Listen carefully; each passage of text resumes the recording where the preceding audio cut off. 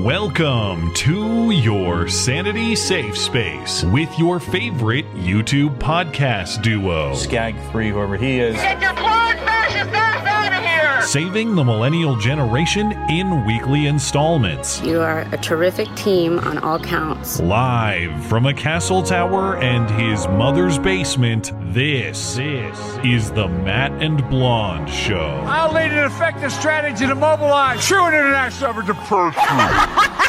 Hey, why the fuck is the gas so high, bitch? I believe in the sand beneath my toes. The beach gives a feeling, an earthly feeling. I believe in the faith that grows. I know you're running for president. Thank you. You are distressed that the Ukrainians don't have enough American tanks. Every city in the United States has become much worse. Public filth and disorder and crime have exponentially increased, and yet your concern is that the Ukrainians, who've received tens of billions of U.S. tax dollars, don't have enough tanks. I think it's a fair question to ask. Where's the concern for the United States in that? Well, it's not my concern.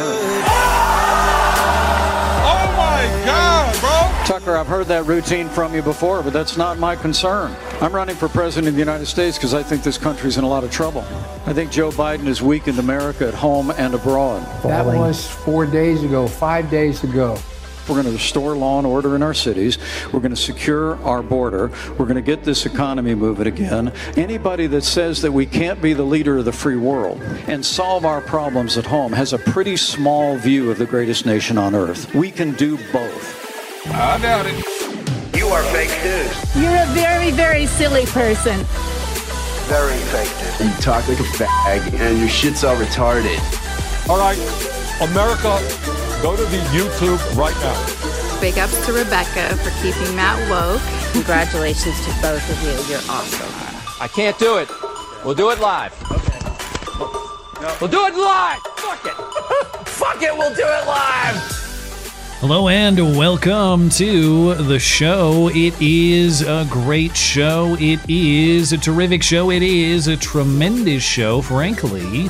The very best. You can ask anyone about that. People often do. I'm told this is the Matt and Blonde Show. My name is Matt Christensen. I'm flanked on my right, as always, by my wonderful co-host, Blonde. Welcome.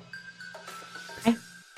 Mike Pence, I think, has officially set the gaffe benchmark heading into the 2024 campaign season, though, in fairness, Asa Hutchinson right there behind him. You could argue worse, actually. It was so embarrassing. At least Mike Pence was mercifully brief.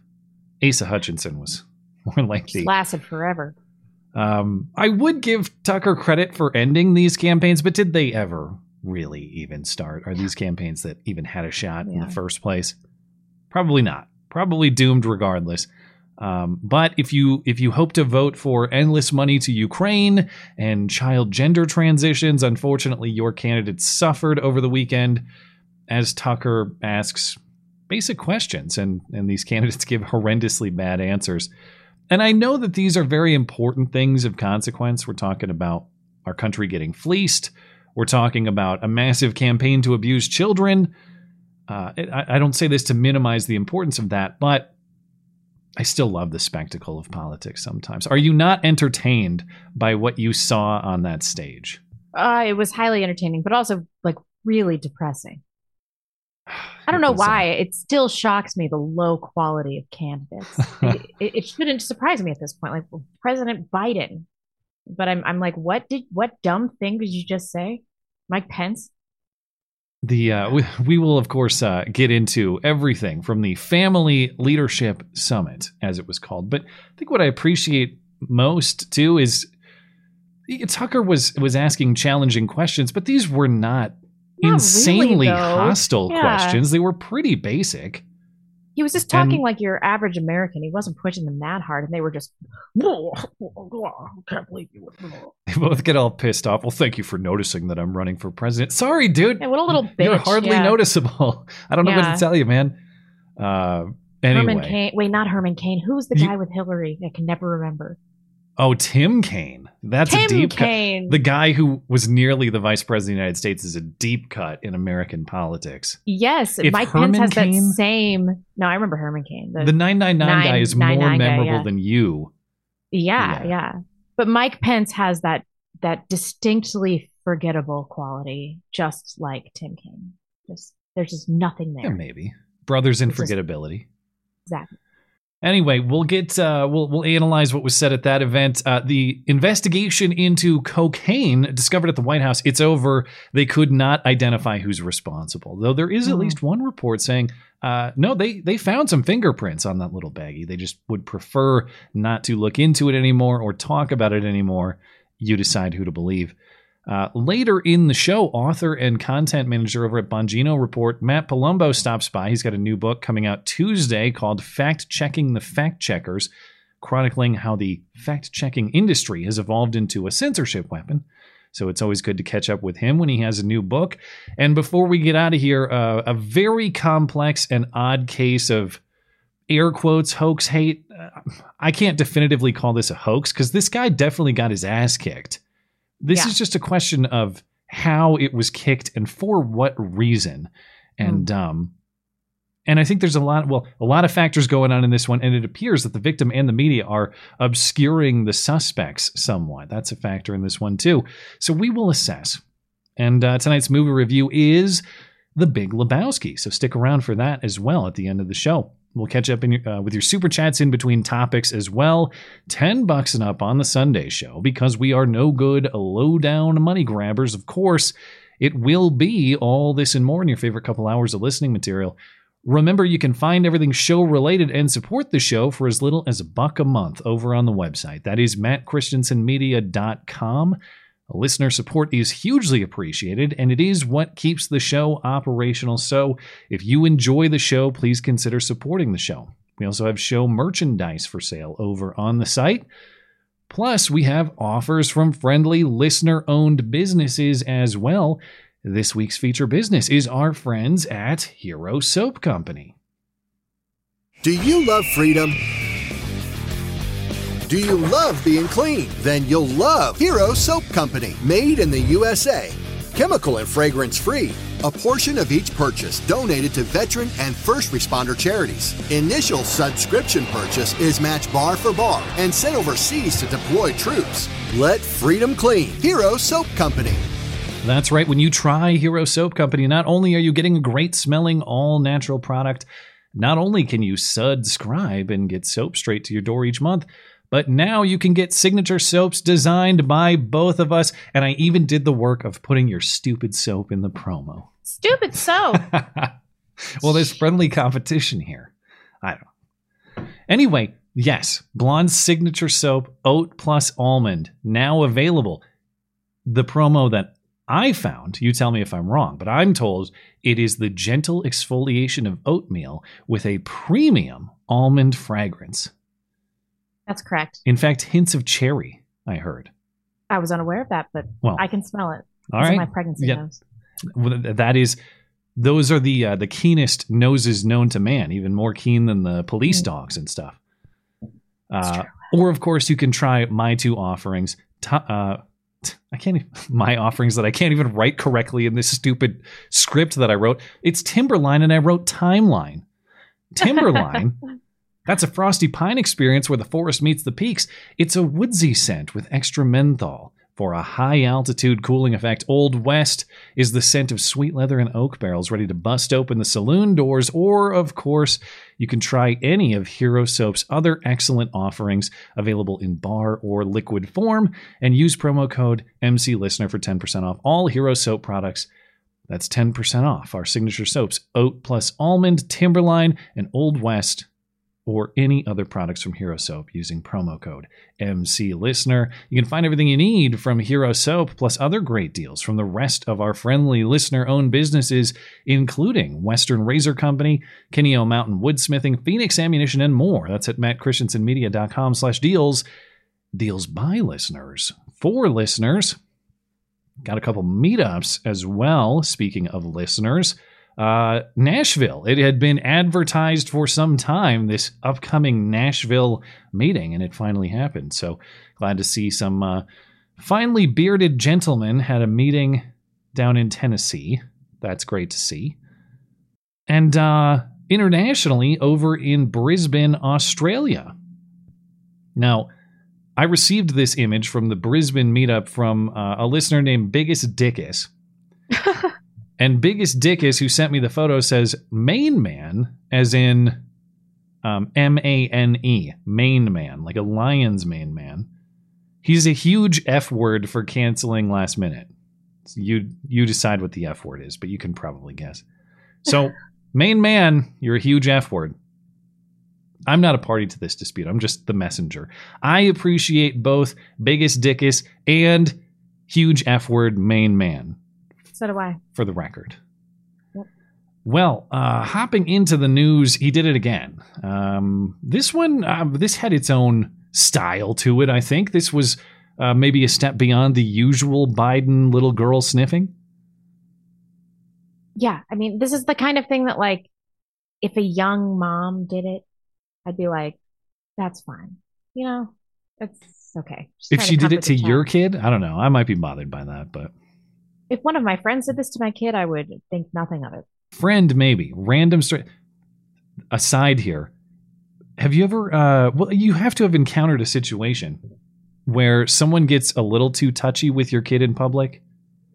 For example, sometimes we go grocery shopping and the lady who bags groceries is perfectly friendly. She seems nice, but she also wants to touch our kid. And I don't like that. Yeah, but I'm generally fine with that. If it's not a man, you know, we used to live in societies where older women, matriarchal women, could be trusted around children. I think it's good for trust building in society. I'm not like really weird about, especially older women or young moms, like touching my kid in an affectionate way. I think that should be generally viewed as a normal thing. Okay, how about Joe Biden? I've already diverted. Yeah, absolutely not. Under no circumstances is okay. I mean, this didn't seem like pedo-y to me, but it's like, what are you doing? Like, he knows that this is a problem for his image, and he just keeps fucking doing it. It's like, what are you doing, dude? He's too old for his dick to work, and this can't possibly be a pedo thing. Right? This is what, Helsinki? So what is this? This must be a Finnish custom that we're unaware of. Yeah, he's like greeting this little girl. She starts to cry, and then he kind of like jumps in her face a little bit, and then looks like he's trying to nibble her. The nibbling and the chomping is the weirdest part, yeah. His trip overseas, just leaving Finland a short time ago on his way back from the United States. More analysis on his performance on the world stage. And as I saw posted all over Twitter, you know he's really gone when he can't tell the difference between an ice cream cone and a little girl anymore. He's confusing the two.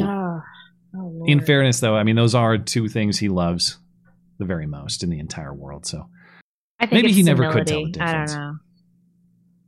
Anyway, speaking of Joe Biden and company, last week we discussed a federal court in Louisiana, and they were handling this court is handling the social media censorship case against the Biden administration, and that judge had put a hold on several agencies and personnel from meeting with social media companies for the purpose of censoring. And so the State Department, as we discussed, had to cancel their regular Wednesday Facebook meetings, whatever those are for. Well, apparently they only missed one Wednesday of the regular Facebook meeting because the order is over, at least for now. Remember, Biden appealed that order because it's very important that White House personnel meet with social media companies to tell them exactly what to remove under the guise that this is just some private actor and the government actually has nothing to do with it. Well, through that appeal on Friday, the Fifth Circuit Court of Appeals blocked the order that stopped the Biden social media meetings. So the regular Wednesday Facebook meetings and presumably many other types of government social media meetings are back on while this case is adjudicated further. Now, technically, this decision from the appeals court is temporary. The appeals court will hear the full appeal as soon as possible, they say. Now, I have read additionally, rumors are circulating. Biden is currently considering Thursday meetings with private hitmen to assassinate his political opponents. And that's not a 14th Amendment violation because these are simply private murderers acting on their own behalf. Biden just, shares some thoughts with them in the meantime. Look forward to that. I don't know. We'll see how this develops. Speaking of court decisions. They're just saying it now, aren't they? This clip, I'm glad it was Sheila Jackson Lee. It could have been Maxine Waters, Really, it could have been Jumanji Brown Jackson on the Supreme Court. Oh, that would have been excellent. Sheila Jackson Lee is rock bottom dumb. I mean, this lady, just Google montages of Sheila Jackson Lee quotes, and you'll understand what I'm talking about. So she's a congresswoman from Texas. And of course, speaking of court decisions, the Supreme Court, to close its term, as we discussed, struck down affirmative action in college admissions. And of course, the practice of affirmative action, that's been in practice for decades. But I remember a time not long ago when it was pretty taboo for someone to say, hey, yeah, I'm a beneficiary of affirmative action. In fact, that would be insulting to say to someone. You like, lie. What are you lie about that. Are you the affirmative action hire around here? If you were to say that to someone in the workplace or at school, that would be incredibly offensive. Well, the times have changed. Now, affirmative action is something to brag about, something to advertise. Congresswoman Sheila Jackson Lee of Texas did exactly that, not just conversationally, but on the House floor in the record this week, openly stating, yes, I am an affirmative action recipient, and I'm damn proud of it. To join my colleagues in the Congressional Black Caucus, and will continue to work with them and proceed to analyze the very wrong-headed decision that was made by the United States Supreme Court on the question of affirmative action. But I rise today as a clear recipient of affirmative action, particularly in higher education. I may have been admitted on affirmative action, both in terms of being a woman and a woman of color. But I can declare that I did not graduate on affirmative action. This is my personal story. Of course, she graduated on merit, 100%. Why would they not institute it into grading policies and other measures of academic success if they're doing it upon the initiation of the school? It's so stupid. Obviously, they're doing that. I love that she said particularly in higher education. Just so you guys know, I'm very dumb. But I have black skin, and I am a woman. Even though I don't really believe that women are a thing, biologically necessarily. I don't know. I shouldn't confuse her with Jumanji. Perhaps she can define woman. I don't know. Points for honesty, I guess, even if it is accidental. But yeah, that is Hall of Fame type stuff from Sheila Jackson Lee, who is famous for exactly this type of insanely stupid commentary. Speaking of affirmative action beneficiaries, the vice president, who currently holds the office of the vice presidency on account of her sex and her skin color, a gaffe machine herself. She had quite a gaffe on Friday, even for her. She was giving a speech. Was this a gaffe? I'm pretty sure she meant to. Maybe this is also truthful, just like Sheila Jackson Lee. Yeah. Maybe it's pure honesty. Speech at this is a speech at Coppin State University in Baltimore, describing Democrats' plan to reduce greenhouse gas emissions by half before 2030 and reach net zero emissions by 2050. And during the speech, Kamala Harris said that reducing population is a great way to secure the future for our kids. When we invest in clean energy and electric vehicles and reduce population, more of our children can breathe clean air and drink clean water. So we got to kill the kids to save the kids. In fairness, that is the same logic in the abortion context. So it does make some sense. She meant to say pollution. That's what we're supposed to believe. Congressman Thomas Massey responded on Twitter, are you the population that she wants to reduce? Thankfully, though, Newsweek's fact checkers have corrected the record. There is no indication that Harris was actually outlining a plan to reduce the world's population during her speech in order to combat the effects of climate change. Well, how do you explain her 12 abortions then? Is that a real number? Or is there No, of course not. You think she's talking about her 12 abortions? We never talked about it on the show. No, see, that's the thing is, I assume she's had 1+ abortions. I see. I could believe the dozen. I could believe Kamala's dirty dozen, 100%. I mean, she's a minority careerist that has clearly been promiscuous. Like, she has to be at 1 to 3. I would assume some of the politicians she used for career advancement would have happily fronted the funds to pay for such a thing. But this is all hypothetical. I am not trying to defame the honorable Vice President of the United States with false accusations. Of course, speaking sincerely, I want to believe this is simply misspeak, and I'm sure it probably is. I also know, though, these are the same people who would kill me in a second if they had a guarantee to get away with it. So I'm going to hesitate just a little bit to accept the official explanation in full. And the cheering is revealing, too. Now, I know the simple explanation there is they just cheer for her lines. They're her supporters. They cheer her for her lines. That's it.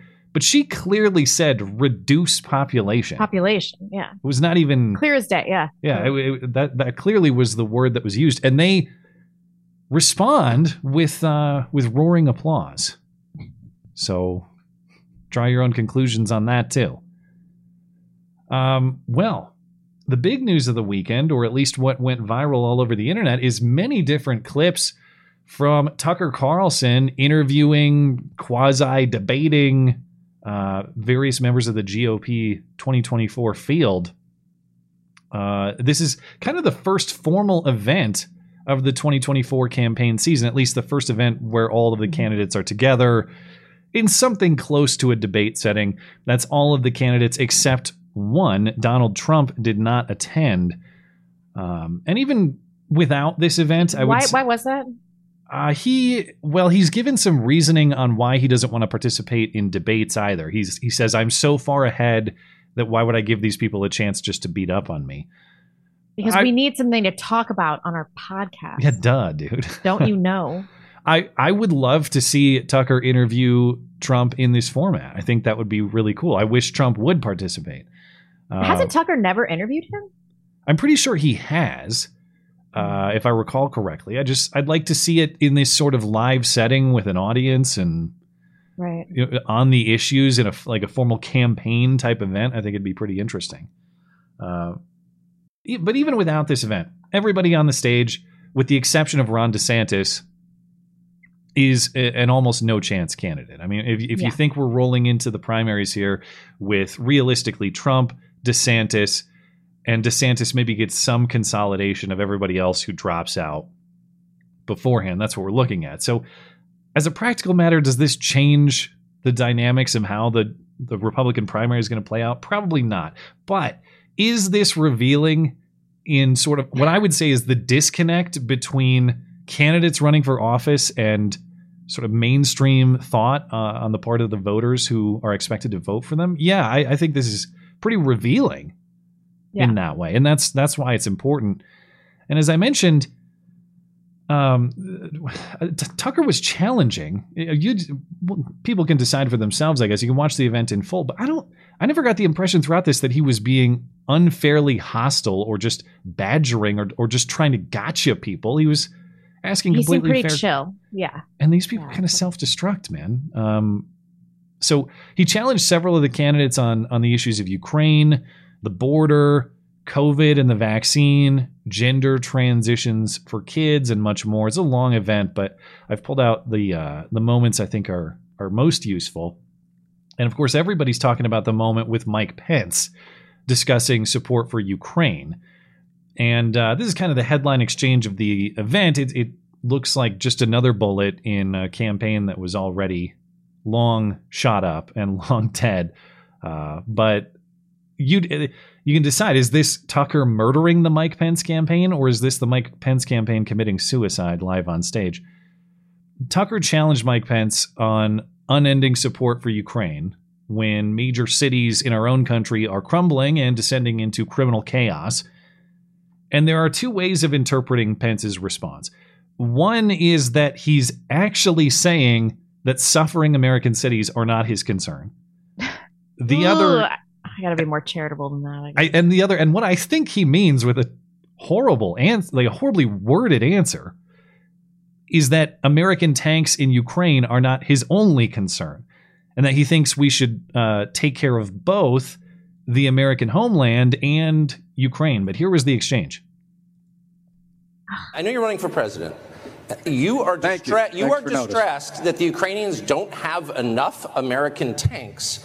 Every city in the United States has become much worse over the past 3 years. Yeah. Our economy has degraded. The suicide rate has jumped. Public filth and disorder and crime have exponentially increased. And yet your concern is that the Ukrainians, a country most people can't find on a map, who've received tens of billions of U.S. tax dollars, don't have enough tanks. I think it's a fair question to ask, like, where's the concern for the United States in that? Well, it's not my concern. Tucker, I've heard that routine from you before, but that's not my concern. And as President of the United States, we're going to restore law and order in our cities.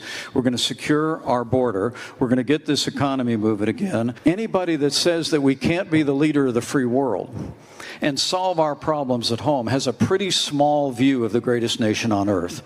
We can do both. No, we can't. I mean, it's okay. My charitable evaluation of this is that he is saying it's not his concern to like delineate resources between pointless foreign intervention and improving our domestic issues. But that's not even very charitable because that is the purview of the president. It's like one of their most major jobs. We have limited resources, you know? Yeah. So I kind of don't know what the fuck he's talking about. Well, yeah, that's the thing is I understand what he means. Personally, still disagree with what he means. In fairness to Pence, several of the clips that were circulated cut him off right after. That's not my concern. He did go on to explain, no, here's domestic issue A, B, and C that I think we need to take care of in addition to Ukraine. Was he saying Ukraine's not my concern? I think he's saying that my concern is being falsely characterized as like Ukraine over everything else. We can do both, I think is what he means. The general point is I care about the welfare of the American homeland and defending Ukraine from Russia. And I think it's wrong to say that we have to pick one or the other is what he's saying. In the most that's retarded, horribly worded way possible. The thing is, it was really bad. Yeah, I understand. Believe me, I've said things awkwardly many a time. I understand that completely. But the sternness of his face, too, that's not my concern. Just so you guys know, that's not my concern. He said it twice without a Well, he's flinch. Annoyed with Tucker. Yeah, maybe. It doesn't come off. It doesn't come off very well at all. So I think some of the clip editing was a little bit unfair to him. But even when I take him with what he means, as you described, I still would consider it a highly questionable position for the reasons that you mentioned. We do love to believe that our country is so magical that we can do everything all at the same time. But I don't care how great our country is, you are still a country of limited resources. And the use of those resources involves trade-offs and consequences. If you place resources in one particular area, that means necessarily you can't put them in the other area. And so this idea that there's no consequence to focusing on one at the expense of the other, or there's no consequence to doing that sort of thing, I just don't think is true. You could take the most rich and talented person in the world, all the riches and talents applied in one area, or let's put it, even if you have a massive pile of money and you're also very talented, if you apply those resources in one area, they're limited to that area for the time being. You can't put them all in every spot all the time. And so it's a question of priorities. And for Mike Pence, the question isn't even can we do both things? It's which one is more important. And if there's one thing I would have loved to hear Tucker follow up with, all right, let's assume we can do both. Do you have a priority stack? Yeah. I don't know. I mean, I'd be interested in hearing that. We didn't necessarily get that, but Pence got testy there and at the start. Well, thank you for noticing that I'm running for president. Sorry, dude. I mean, Tucker didn't even say anything. He said, you are running for president in X, Y, and Z. Tucker wasn't taking a shot, but he kind of interpreted it as like an insult to him. But the reality is few people seem to know or care that Mike Pence is running for president. That is an obstacle his campaign has to navigate or improve upon. According to the New York Times on Friday, Pence has raised just $1.2 million in his first month of campaigning. He formally announced on June 5th. The first Republican debate is scheduled for August 23rd, and to qualify, each candidate needs 40,000 unique campaign donors. Now, this particular report doesn't say how many unique donors Pence has. It just says that the source within the campaign says they don't have 40,000. You can do the math, too. He's raised $1.2 million. 40,000 donors, if he had them, would mean an average of $30 per donation. Very unlikely for a guy who's, I'm guessing his typical donation skews higher than average would be my guess, but I guess I don't necessarily have data to back that up. That would just be my guess, but I'm sure you're right about that. Based on that number, I wouldn't be surprised if he's not even halfway to clearing that threshold. We might not even see Mike Pence make the first debate, let alone make it to actual votes come January, February next year. And he's not the only one. He might not be the most desperate, at least. Now, he does hold the pedigree of being a former vice president, so he should be extremely recognizable. Some of these other candidates mentioned in this particular CNN story are people that you've never heard of before. For example, I forgot what state already. North Dakota. And that's one of my border states. I should know the difference between the Dakotas, but even I can't tell who the hell this guy is. North Dakota Governor Doug Burgum. Burgum. Have you ever heard that name in your life? No. Now you have. Get this scam. He's swapping $20 gift cards for dollar campaign contributions. So you give him $1 and he gives you like a $20 gift card to Applebee's or something. How? Because they just need the number. Look how many donors I have. So they would rather lose money to get that number to get them on the stage. Oof. Miami Mayor Francis Suarez, his super PAC is offering entries to a free college tuition sweepstakes in exchange for contributions to his campaign. Now, this is the sort of stuff that sounded illegal to me, but I guess it's not. This is not a violation of any kind of campaign finance, I guess. But it does seems like the party, at bare minimum, needs to crack down on this. If the spirit is you must have X number of supporters, well, this is just bribery. Yeah. It violates the spirit of that rule. And if people are doing this openly, you guys gotta figure this out. You gotta clean up this particular rule, I would say. Maybe polling is the better way to go than campaign contributions. I don't know. You can't really, well, I shouldn't say, obviously you can rig those. It's, whoever's in charge of the poll can manipulate those numbers to be whatever they want. So maybe you just pay that guy instead. I don't know. Every system probably has its trade-offs and its flaws, but this seems really ridiculous. Hey, give me $1 and you get a free mudslide on me with your chicken tendies or whatever you buy. Desperate. Yeah. Okay, so moving on from Mike Pence, Tucker similarly challenged South Carolina Senator Tim Scott on unwavering support for Ukraine. And Tucker asked, why is Mexico considered our ally when their fentanyl is killing Americans, but Russia is considered our enemy when they don't really do anything to us, at least comparatively? Russia's bad, Russia's a threat, Putin's evil, got it. But the total body count from Russia in the United States is right around 0. Like, I don't know anyone who's been killed by Russia. I know people personally who've been killed by Mexico. The government of Mexico allows fentanyl to be made in its country and to come over our border. Yes. Why is Mexico less of a threat than Russia? Well, two things. I think we can walk and chew gum at the same time. Okay, but frankly, here's no Americans killed by Russia, hundreds of thousands killed by Mexico, but Mexico's our ally and Russia's our enemy. How does that work? Well, I'm not going to pretend like the legislation I have sponsored and I would sign as President of the United States freezes the assets of the Mexican cartels, targets the Mexican cartels, and hopefully eliminates the flow of fentanyl. Because I do agree with you that 70,000 Americans losing their lives on an annual basis is an existential threat to America that we can solve. But it's not the cartels. It's immigration. Well, some might say both and in the spirit of Tim Scott and Mike Pence here. For God's sakes, it's just like watching these politicians not fail to address, but dance around the central cultural issues is so effing frustrating. Good for Tucker, though. I mean, that was a really fair question. This walk and chew gum at the same time, I know it's a cliche analogy. I know it's used in all kinds of contexts other than politics. But I hate it in this context. I think it's a terrible analogy in this context and in many others, but in this context too. Walking and chewing gum, by the design of the analogy, are different things that don't really depend on one another. You can do them both individually, or you can do them in combination. Sending endless ammo supplies and money bags to other parts of the world, that depends on us actually having the resources to do that at home. And, as we'll get to, sometimes we don't. So it's not walk and chew gum at the same time. It's more like, can we take out a car loan and a mortgage at the same time when we already have $100,000 in credit card debt and we work a minimum wage job? And the answer is no, we can't. No.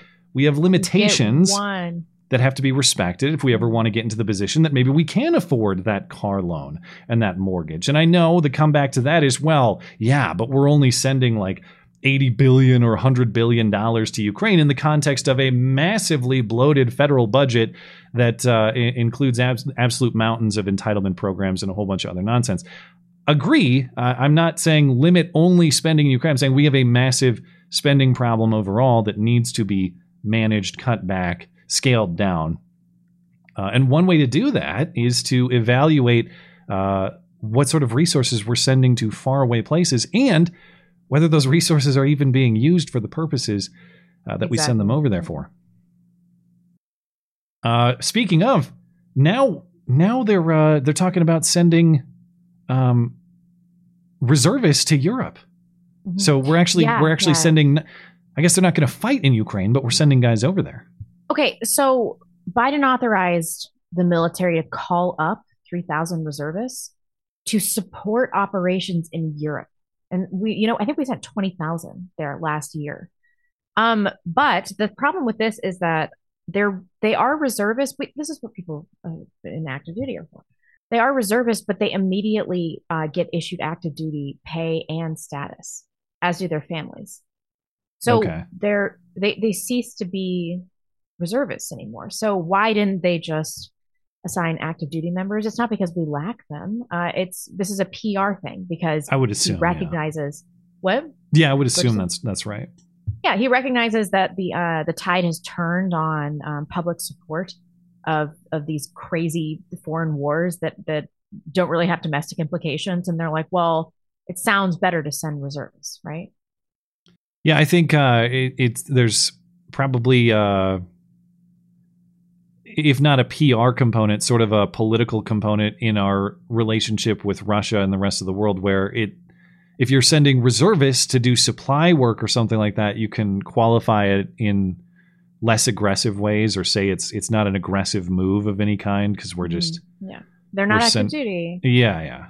Except they immediately are active duty. So okay. It's just going to get worse. Nobody noticed when we sent 20,000 last year, so 3,000, I suppose, is like nobody gives a shit about this. And now we're running out of munitions. Awesome. We actually have a couple problems. We're running out of munitions, and the Air Force is facing budget shortfalls. So we're stretching our resources thin, and we're running out of our own ammo. It's not just Ukraine is running out of ammo. We are running out of ammo to give to Ukraine. And of course, that's the explanation for why we have to give Ukraine cluster bombs, bending ethical standards otherwise, because now we don't care as much, apparently, if civilians get bombed. As long as it's Ukraine that's doing it, that's what counts. National Security Advisor Jake Sullivan said on CNN this morning that we have to give Ukraine cluster bombs because the U.S. is now low on other ammunition. This is the same thing that Biden had said earlier in the week. Sullivan added, though, that's Trump's fault because, I don't know, Trump apparently took it all when he left along with the classified documents or something. They're all at Mar-a-Lago. Go find President Biden said recently that the U.S. gave cluster bombs to Ukraine in part because the U.S. is low on other ammunition to give the Ukrainians. That's a pretty shocking admission. When we came into office, we found that the overall stocks of 155 ammunition, which is the NATO standard ammunition you use for artillery rounds, was relatively low. But more importantly, Jake, we discovered that the ability to mass produce that ammunition would take not days or weeks or months, but years to get to the level that we needed. It's always good strategy to tell your enemies exactly what your resources what you're are. doing and what your resources are. But it doesn't even make sense. If they've known about low ammo for 2 years now, Why have we been giving all our ammo away to Ukraine, or at least a sizable chunk of it? And in this scenario, can we actually walk and chew gum at the same time? If we gave away all our gum to other countries. Mm-hmm. Now we don't have any gum to chew while we walk. How did that happen? I was told that we could walk and chew gum at the same time. Now we have no gum. But even when they try to blame Trump, it's like, okay, your claim is that you walked into office and you looked at the weapons depot and you thought, man, shelves look pretty bare around here. Guess I better sit around and do nothing for over 2 years and then bitch about it then. That's what we're supposed to believe? Yes, that's what people believe. People believe this. Despite the Defense Department's massive budget, something like $800 billion annually, we're now facing budget shortfalls as well. The Air Force is suspending personnel moves and bonuses through the end of the fiscal year as the service faces a funding shortfall driven by higher than expected costs, according to an Air Force statement on Monday. The Air Force says it needs to make these cutbacks now, quote, to avoid exhausting funds dedicated to personnel. So that's how you know that costs are out of control, when even the government can't spend fast enough to keep up with the increasing costs. I mean, we're screwed at that point. There's nothing you can do. That's bad. And the financial irresponsibility is so ridiculous that even Democrats are noticing, at least some of them. The House and the Senate are currently working on the next defense bill. The House passed one this week, but the Senate says it's dead on arrival because it limits abortions and tranny surgeries and diversity nonsense in the military. And all those things are more important than the military itself. So the Democrats are going to protect that, of course. But Democrat Congressman Ro Khanna was on CNN on Friday, and he said, well, how are we low on ammunition? How do we have these possible budget shortfalls when we're spending billions of dollars on defense every year? Where is all the money going? Which is a great question for a member of Congress, considering Congress has oversight authority on all of these things, and they're the ones who, of course, write the checks to spend on these things. And he's going to blame, in this quote, he blames defense contractors gouging the American people and the American government. And yeah, I'm sure many of those contracts are bogus. Don't get me wrong. But how about some actual oversight of these things instead of just endlessly shoveling money back onto the pile like that's going to fix anything? The rest of his quote is preposterous too. He says, here's the question I have. We have almost $1 trillion defense budget, and we can't make enough artillery to give to Ukraine. So once again, it's like just the framing. Our country has limited resources, but not enough for Ukraine. It's always, it's like, if you guys can just consider for a second that maybe we could put resources to anything else. Is that a possibility that you can consider for 5 seconds? Whether it's Ro Khanna, Mike Pence, Tim Scott, any of the rest of them. Ukraine appears to be a first concern, and it's not one that we can sacrifice. The answer, if you notice, is always Ukraine and all these other things that are important. Ukraine and this and that. That really should tell you something about the interests in play, in addition to this quote from Ro Khanna in this CNN segment. It's like, yeah, man, wouldn't it be great if we had some oversight over this? Thank you, Mr. Congressman. Yes, it would be great if we had some oversight. Isn't it weird how you're saying very common sense things that everyone should agree with, but none of you guys in Congress actually do, presumably because you have some sort of benefit based on this arrangement. Right. That's the only explanation I could come up with. So why is it that nobody seems to agree on these common sense things that you're saying?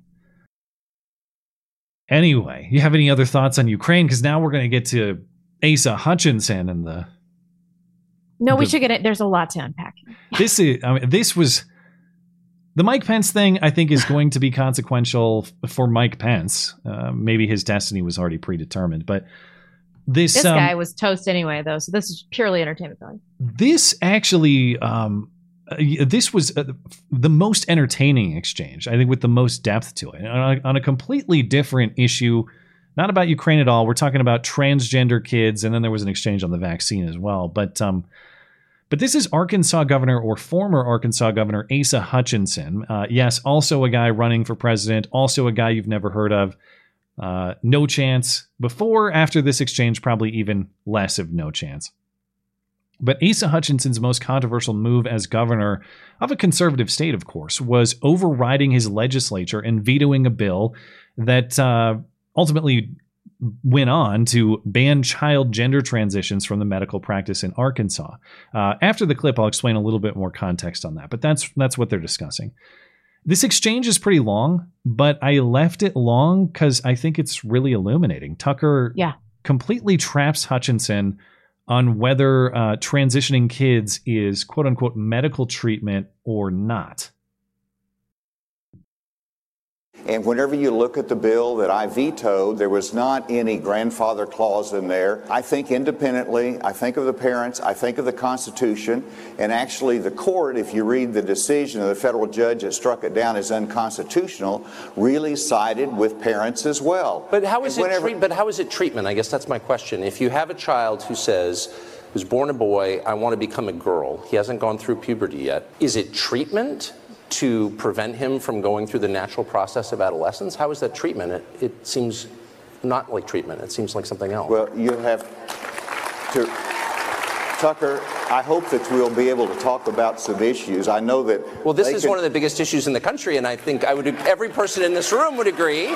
Whenever you look at children and what they're challenged with in life, I think it's important that in the most sensitive issues that parents are able to guide them through that challenge. But you have repeatedly described delaying a child's natural progression from childhood to adulthood through adolescence. You described that as, quote, treatment. You believe, I suppose, that people can change their sex.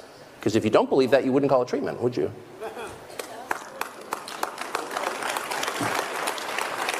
Well,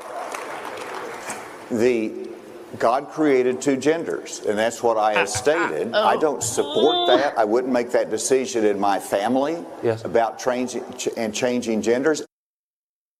Oh, you can see that moment, you know. Yeah. Where he's like, fuck. He got me there. That point on why do you call it, to say that it's treatment is to believe that men can become women and women can become men. Would you not agree? Right. And I mean, he really did not get to that point and explaining further on it.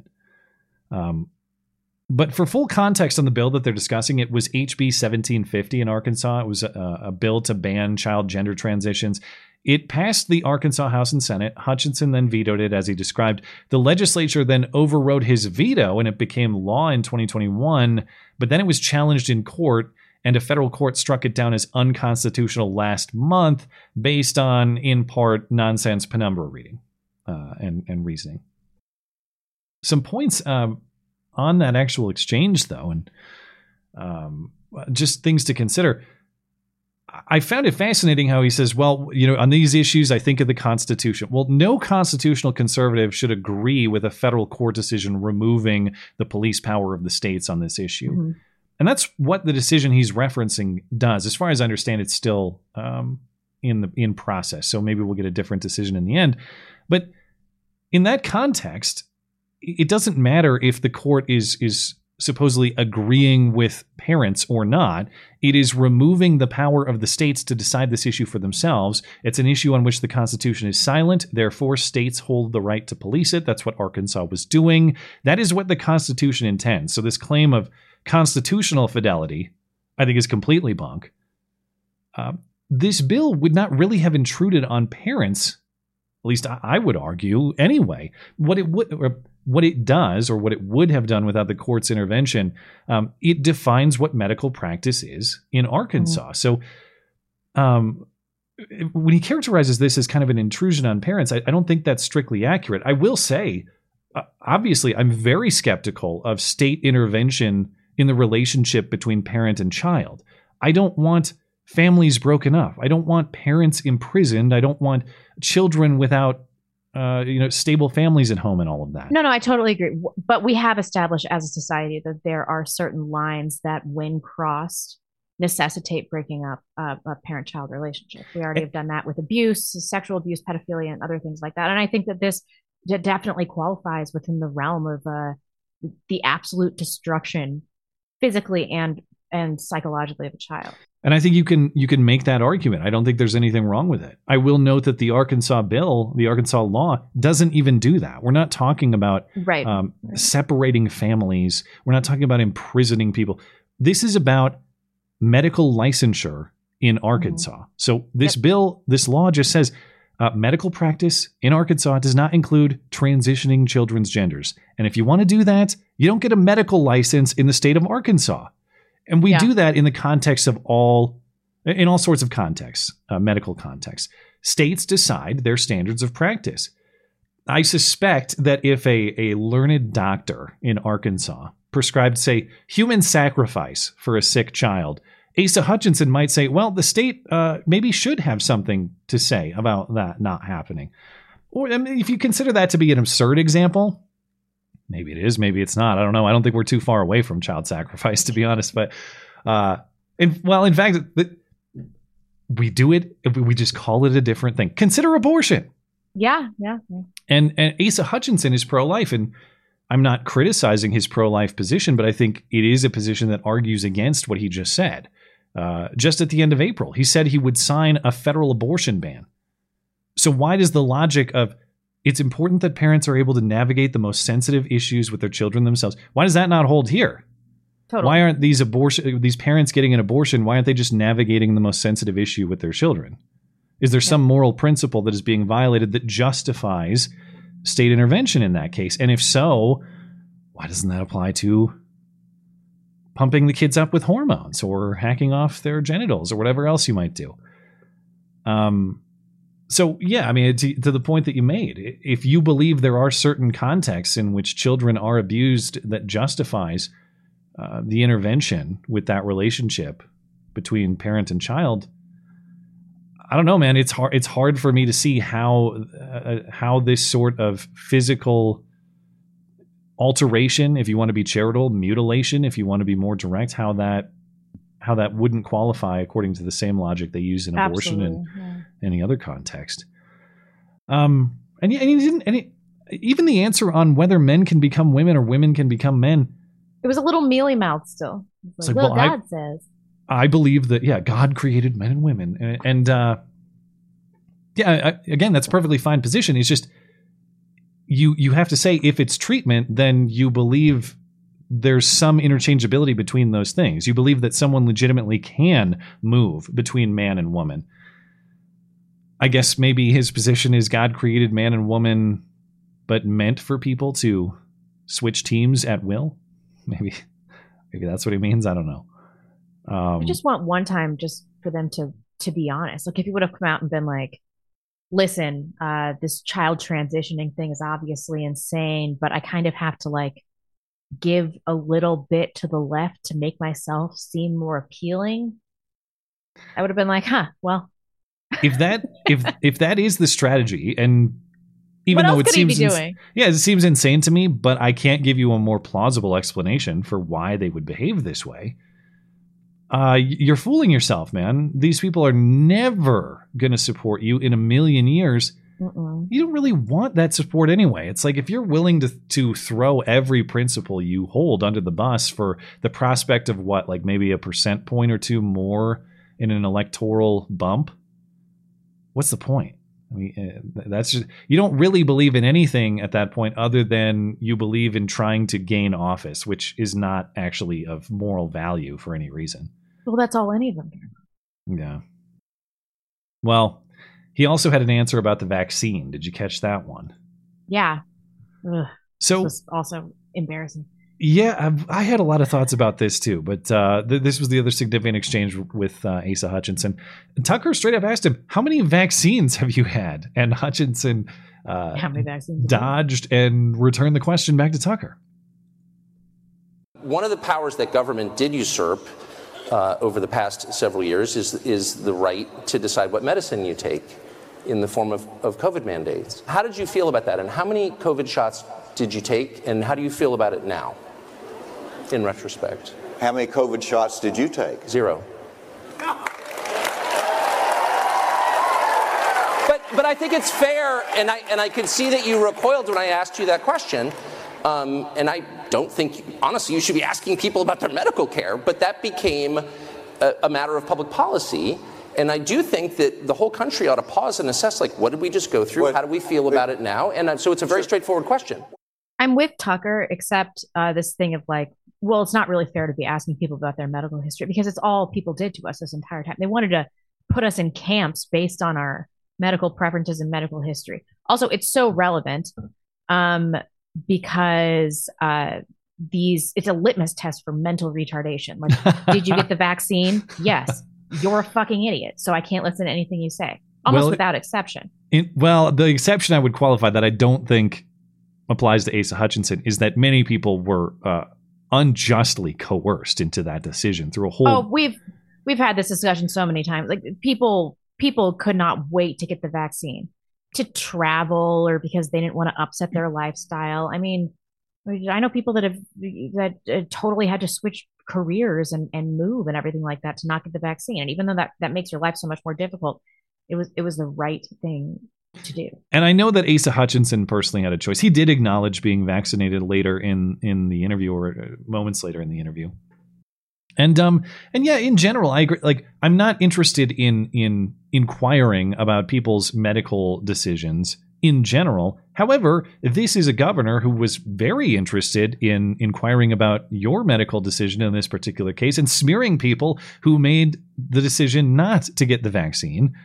This is a Politico piece from 2021 in which he's speaking on CNN, and he said, quote, "It's myths. As I go to these town hall meetings, someone said, don't call it a vaccine, call it a bioweapon. And they talk about mind control. Well, those are obviously erroneous. Other members of the community correct that. And he talks about how he has to overcome all the false beliefs that these people have to encourage them to get vaccinated. So, in fairness to him, he didn't mandate it, and he fought mandates in his state. But this is a governor who was very interested in your vaccination status. Very interested in asking you, are you vaccinated? And to Tucker's point, I think recoils a little bit now and is mad. Yeah. They want us to forget this? Never. I will never forget this. None of us should. Now, how about this? If you want to be critical of Tucker here, is Tucker being hypocritical? I think it's fair to question or to play devil's advocate here. He just finished... he's now condemning state control of medical decisions. In the prior exchange, he just finished challenging Hutchinson for not using state control on medical decisions with child trannies. Is that... I hate that. I don't think that's logically inconsistent at all. Or are you waiting for my rebuttal? Sure. I just accidentally spit all over my keyboard. That's all. I thought you were like pausing, like, or no. One of them is I know that you're going to try to steelman this by making the argument that the vax is also beneficial for children. Not that you think that, but that's what you're going to say. I wasn't going to go that route, but all right, maybe I'll devil's advocate hard. I don't know. One of these is patently destructive to children and to society.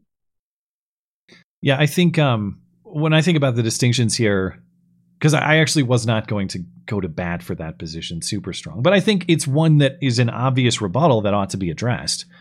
I do think that there is a distinction. You tell me if this distinction is valid or not.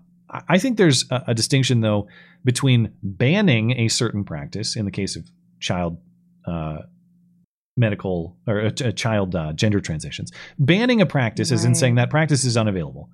And then forcing. It's not the same thing as forcing a practice upon someone. So those who disagree with Arkansas's decision on child trannies, they are free to leave and find something that they agree with elsewhere. The vaccine mandates, though, you can't unvaccinate yourself. There's no going back. Yeah. I think that's a moral distinction in the use of force here.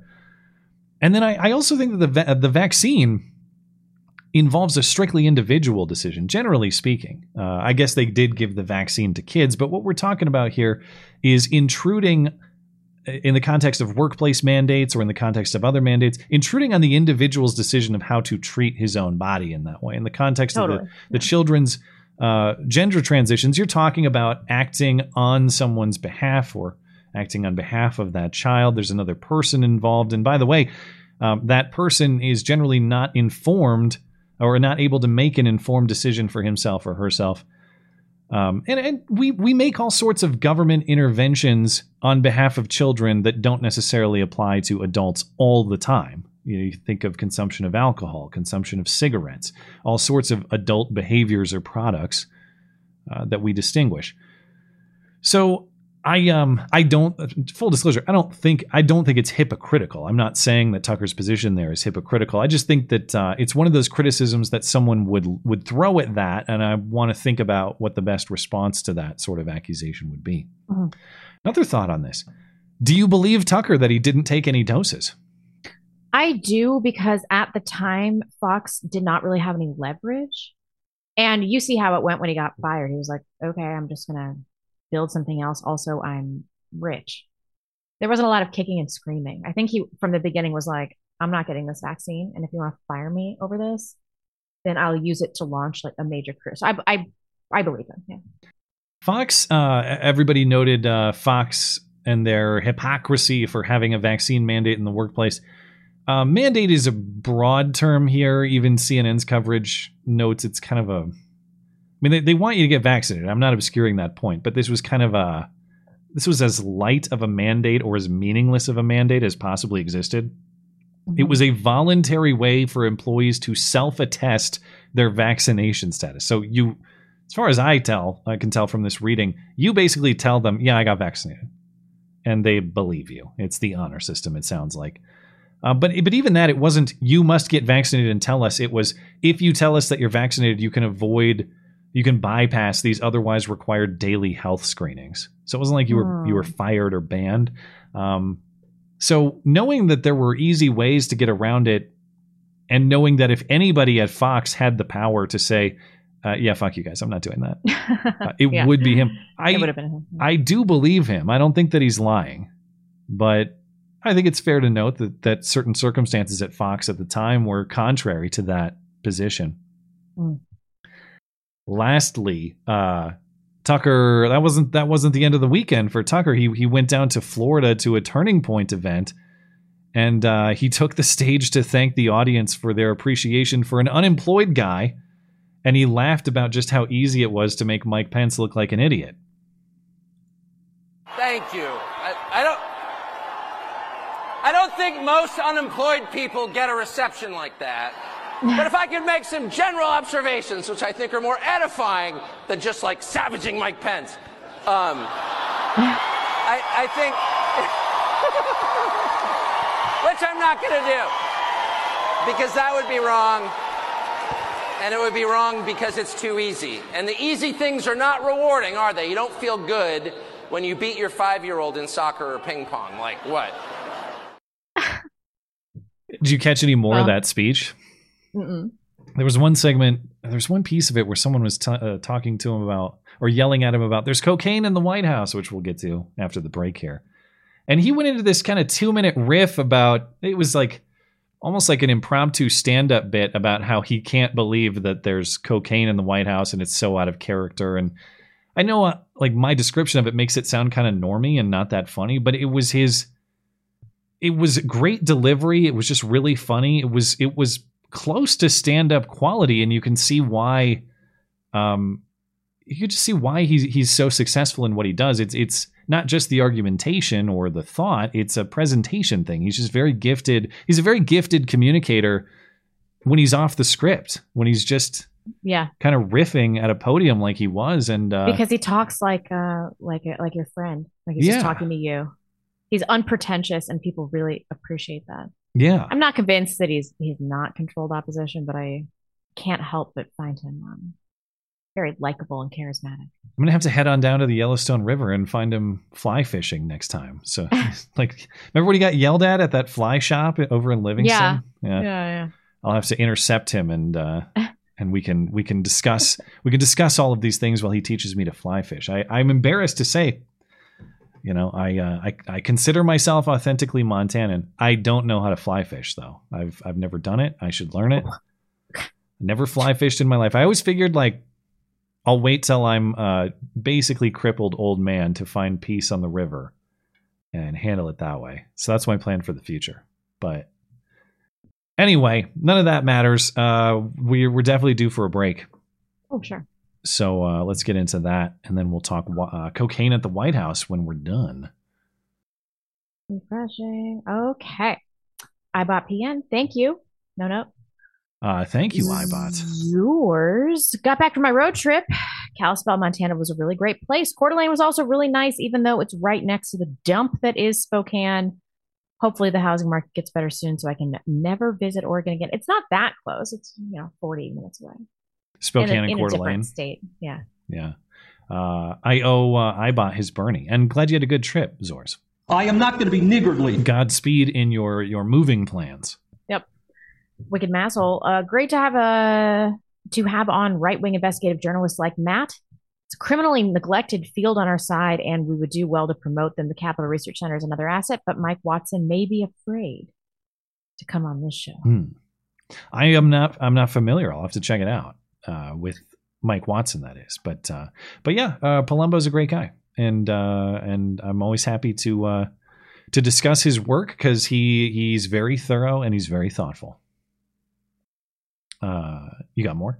Yep. Robin Eubanks, Snuggle Hunky Buck, and I once made love. It was in the White House when we left. He acted like he forgot something, seemed pretty upset. Wonder what it could be. Perhaps I wasn't the only one.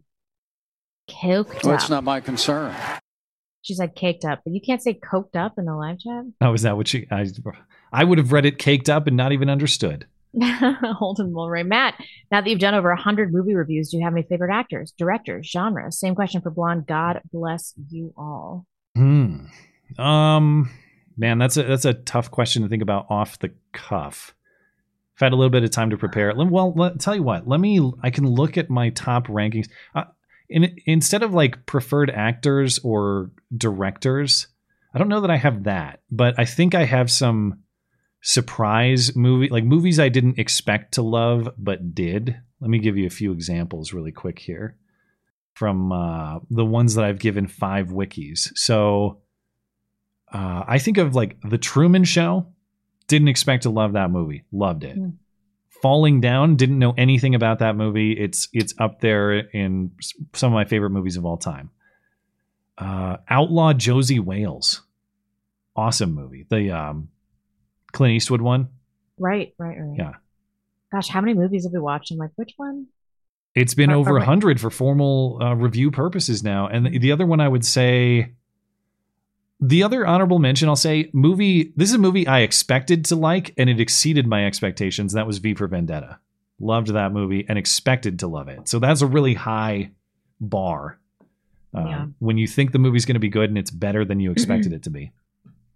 So those are my top, probably my top movie experiences through 100 reviews. Do you feel like you're more plugged in to the American zeitgeist because of our project? Yeah. I mean, specifically with stupid things like memes and stuff.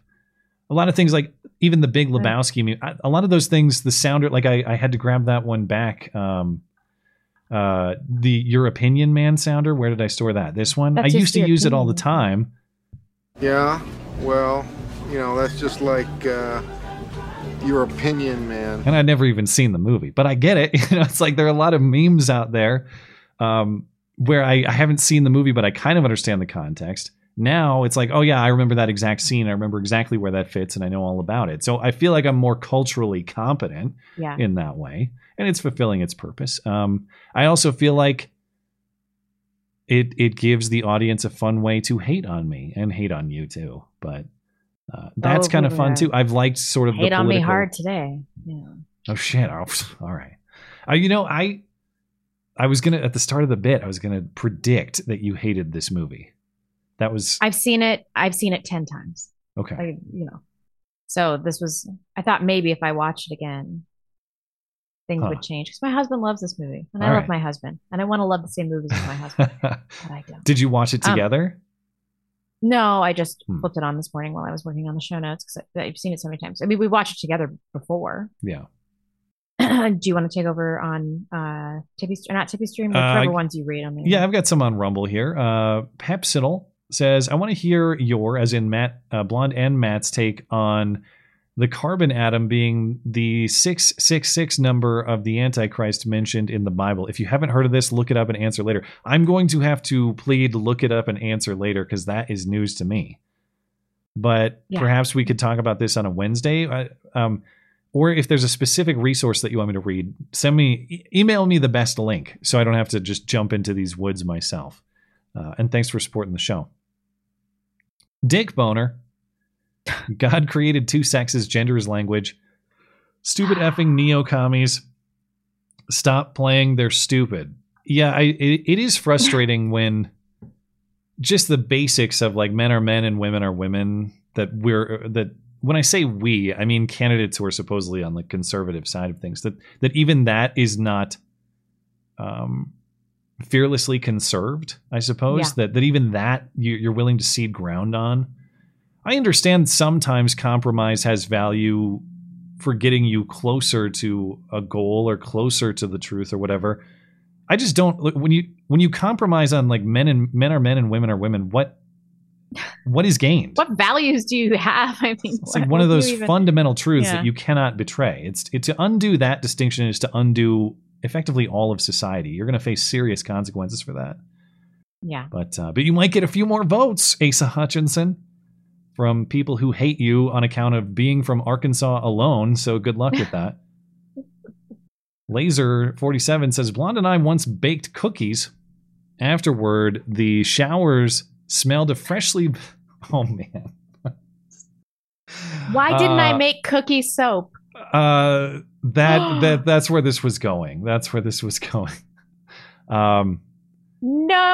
This was a shower joke, soap joke, cookie joke. There's a hint of oat, perfectly crisp and crumbly. Thank you, Laser. Well, it's not my concern. Oh my God. Laughing Boy says, look, transgenderism is a mental illness, and any doc that helps to do this to a minor should be hung for child abuse next to the parents. This is mental illness like body integrity disorder. And that's the thing is if you make the case that this is physical child abuse, which, speaking honestly, I don't know how I could characterize it as anything other than that. It does justify the sort of criminal penalties that we would talk about in the case of physical abuse of a child, killing a child, whatever, all of those things. And we're, again, I don't know why I include myself with these people, but we're too afraid to defend the idea of maybe that makes you ineligible for medical license. Like maybe let's start there. We can't defend that position that, sorry, in this state, that's not part of the medical practice. If you disagree with that, you're welcome to pursue the medical practice somewhere else, but right. We're not going to facilitate that here. We're not talking the sort of things that Laughing Boy is talking about. We're just talking about like, that's not part of being a doctor, dude. That's it. Addicted to Drums says, thanks, no thank you, as always. Odyssey, we're good. D-Live, we're good. You ready to hop back into... Yeah. Okay, yeah. We got plenty to talk about, so let's get back at it. Actually, maybe this cocaine thing is super quick because there's nothing to discuss. They have no idea. It's just a mystery. Yeah. So I think it was the Secret Service came out with this statement. There was no surveillance video footage found that provided investigative leads or any other means for investigators to identify who may have deposited the found substance in the area. Without physical evidence, the investigation will not be able to single out a person of interest from the hundreds of individuals who passed through the vestibule where the cocaine was discovered at this time. The investigation is closed due to a lack of physical evidence. I mean, good God. We were talking about this on Skype earlier. Like, you cannot commit a minor burglary of a small town gas station without HD camera footage getting you caught within 2 hours anymore. Like, the idea that there are parts of the White House that are not under like incredibly high definition camera scrutiny is so stupid. Like it's so stupid. A hobo can't wipe his ass with a rainbow flag. Remember that? Yeah. Even he was caught on camera. CCTV will get you in HD when you're doing something on the street in London. Like, this is so stupid. They have facial recognition technology. I can put my face into facial recognition software, and it'll tell me everywhere that it is on the internet. It's like, I've not played around with that, but that doesn't surprise me. Do not do it. I'm not going to look at it. Yeah. The deep fake porn situation. Although I bet it's not as bad for you. I don't want to see any of my deep fake porn. That's fine. I'm going to leave that alone. But like this doesn't pass the smell test. Like there's no way this isn't true. It's the White House. It's, of course, there are cameras everywhere over every single inch of the White House. And that, yeah, it would stand to basic reasoning, but there's supposedly an unnamed source familiar with the investigation saying, no, we totally found some fingerprints. They just don't want to talk about it. Yeah. Okay. So there's this unnamed source that talked to Soldier of Fortune magazine, which I'm totally unfamiliar with. And the layout looks sketch. It looks super sketch. The website does look a little suspect to me. But you said you know about this. Well, I looked into this reporter's work, and she appears to have some credible work. I'm not, I haven't analyzed her entire history, but she doesn't strike me as just some hack. Okay, yeah, all right. So this unnamed source is saying we know who handled it. We've known since last week, and that there was a hit on the fingerprints, and that a result came back on the fingerprints.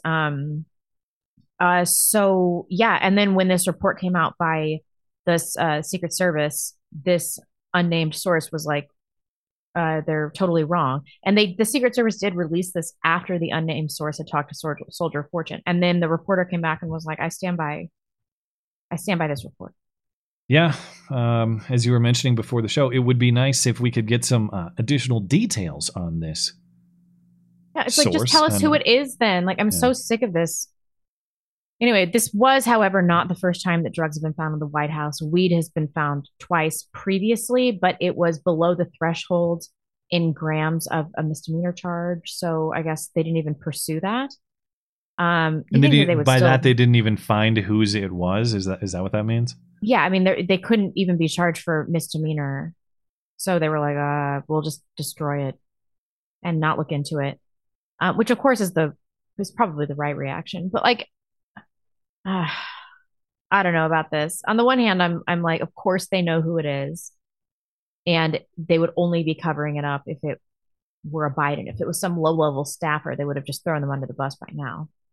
Well, I know last week we considered, I shouldn't say I considered stupid theories, like maybe it's Kamala Harris's or some other nonsense, even though they were kind of saying that.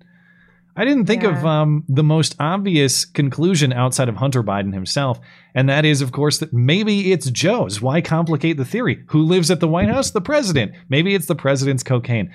So, headline Huffington Post, Donald Trump spews outrageous theory on why he claims Joe Biden does cocaine. This is Donald Trump earlier in the week, appearing in an interview on Real America's Voice.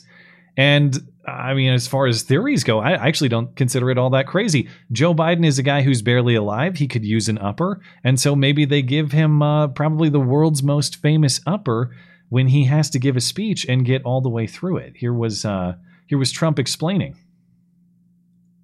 It's, in my opinion, it's Hunter and probably Joe. Because, you watch Joe at the beginning of his speech, and he's got a little life. Not much, but he's got a little life. By the end of the speech, he's a disaster. He can't even find his way up the thing. So there's something going on there, and I wouldn't be surprised if it was for both of them. I think it's for both of them, but that's my opinion. Before each speech and interview, they probably need to give him something to juice him up. I said exactly that. Yep. No, I think they pump him up. All right, absolutely. And we can't have a president that's on cocaine when you're dealing with nuclear weapons and everything else. I love that quote, man. I don't have a great Trump impression, so I'm not going to try. But just, we can't have a president who's on cocaine, just so everyone's aware. No, I mean, I think that's obviously not true. He's way too senile and incapacitated. People on cocaine are motivated. They have some clarity. And they would have given him a longer acting drug. They'd be like, here, take 60 milligrams of Adderall. Go. But just think, what if we are actually watching Biden on coke? What is he? He's comatose in his sleeping. Normal state. That's got to be incredible if we're watching coked up Biden more often than not. But maybe they're running out of cocaine, because now there's a report in CNN that top Democrats aren't just considering replacing Biden as their candidate for 2024. There are pieces of this report that suggest the decision is already made. So CNN reports that top Democrats and donors have reached out to possible replacements for Biden and had conversations about them getting in the race as Biden struggles in the White House. The polling is not looking good. We're a long way out. Yeah. But whether you put Biden against Trump or DeSantis, presumably the two candidates that have a realistic shot at the nomination, Biden is losing ground to both currently for completely understandable reasons. And if there are Democrats panicking about that, they're thinking about how to replace him. I mean, maybe they're honest and they think, let's get someone compelling to actually win legitimately in a Democrat primary that's full of all sorts of corrupt mechanisms like superdelegates and other nonsense. Or what's weird about this report, I don't think it's that weird that people would be strategizing about getting somebody else.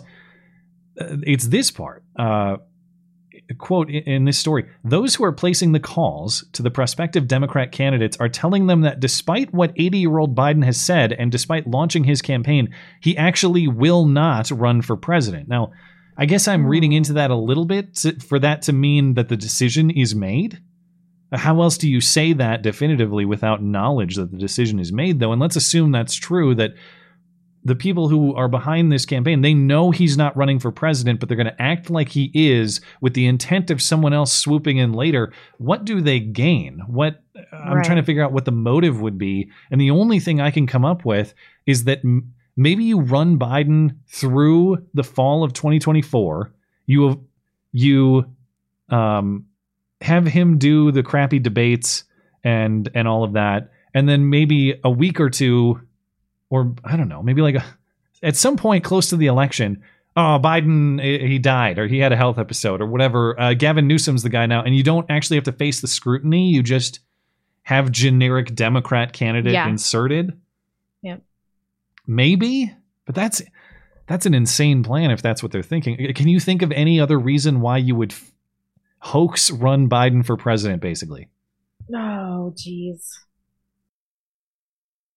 No, not really. I mean, why? Your reasons they sound highly conspiratorial and insane. But I can't think of anything better. It doesn't make any sense. It's like, what do you gain by putting this guy out there knowing that he's going to bail, other than concealing the guy that you're saving behind the curtain? Yeah, that's it. Anyway, anything else? Everybody hates Gavin Newsom's face. They just have to and Kamala. Yeah, well, any plan that gets us less of Gavin Newsom's face, I'm in favor of.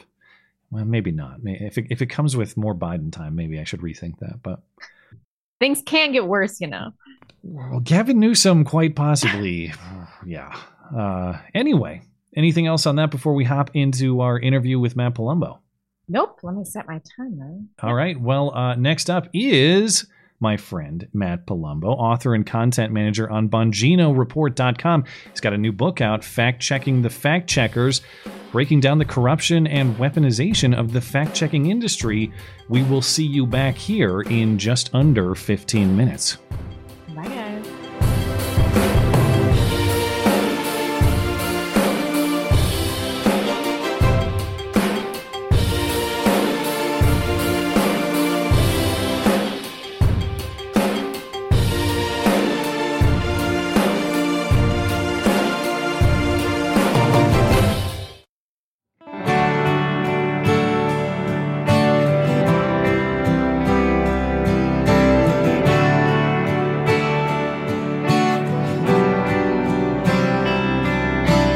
And welcome back. We are pleased to host our guest for the evening. He's author, content manager at BonginoReport.com, and professional debunker Matt Palumbo. He is also a humble book salesman.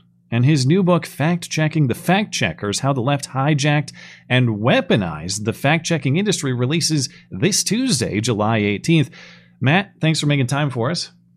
Yeah, always good to be on. I think it's we're once a year now, right, with the interviews. Every time there's a new Palumbo book, we gotta have the segment to discuss it.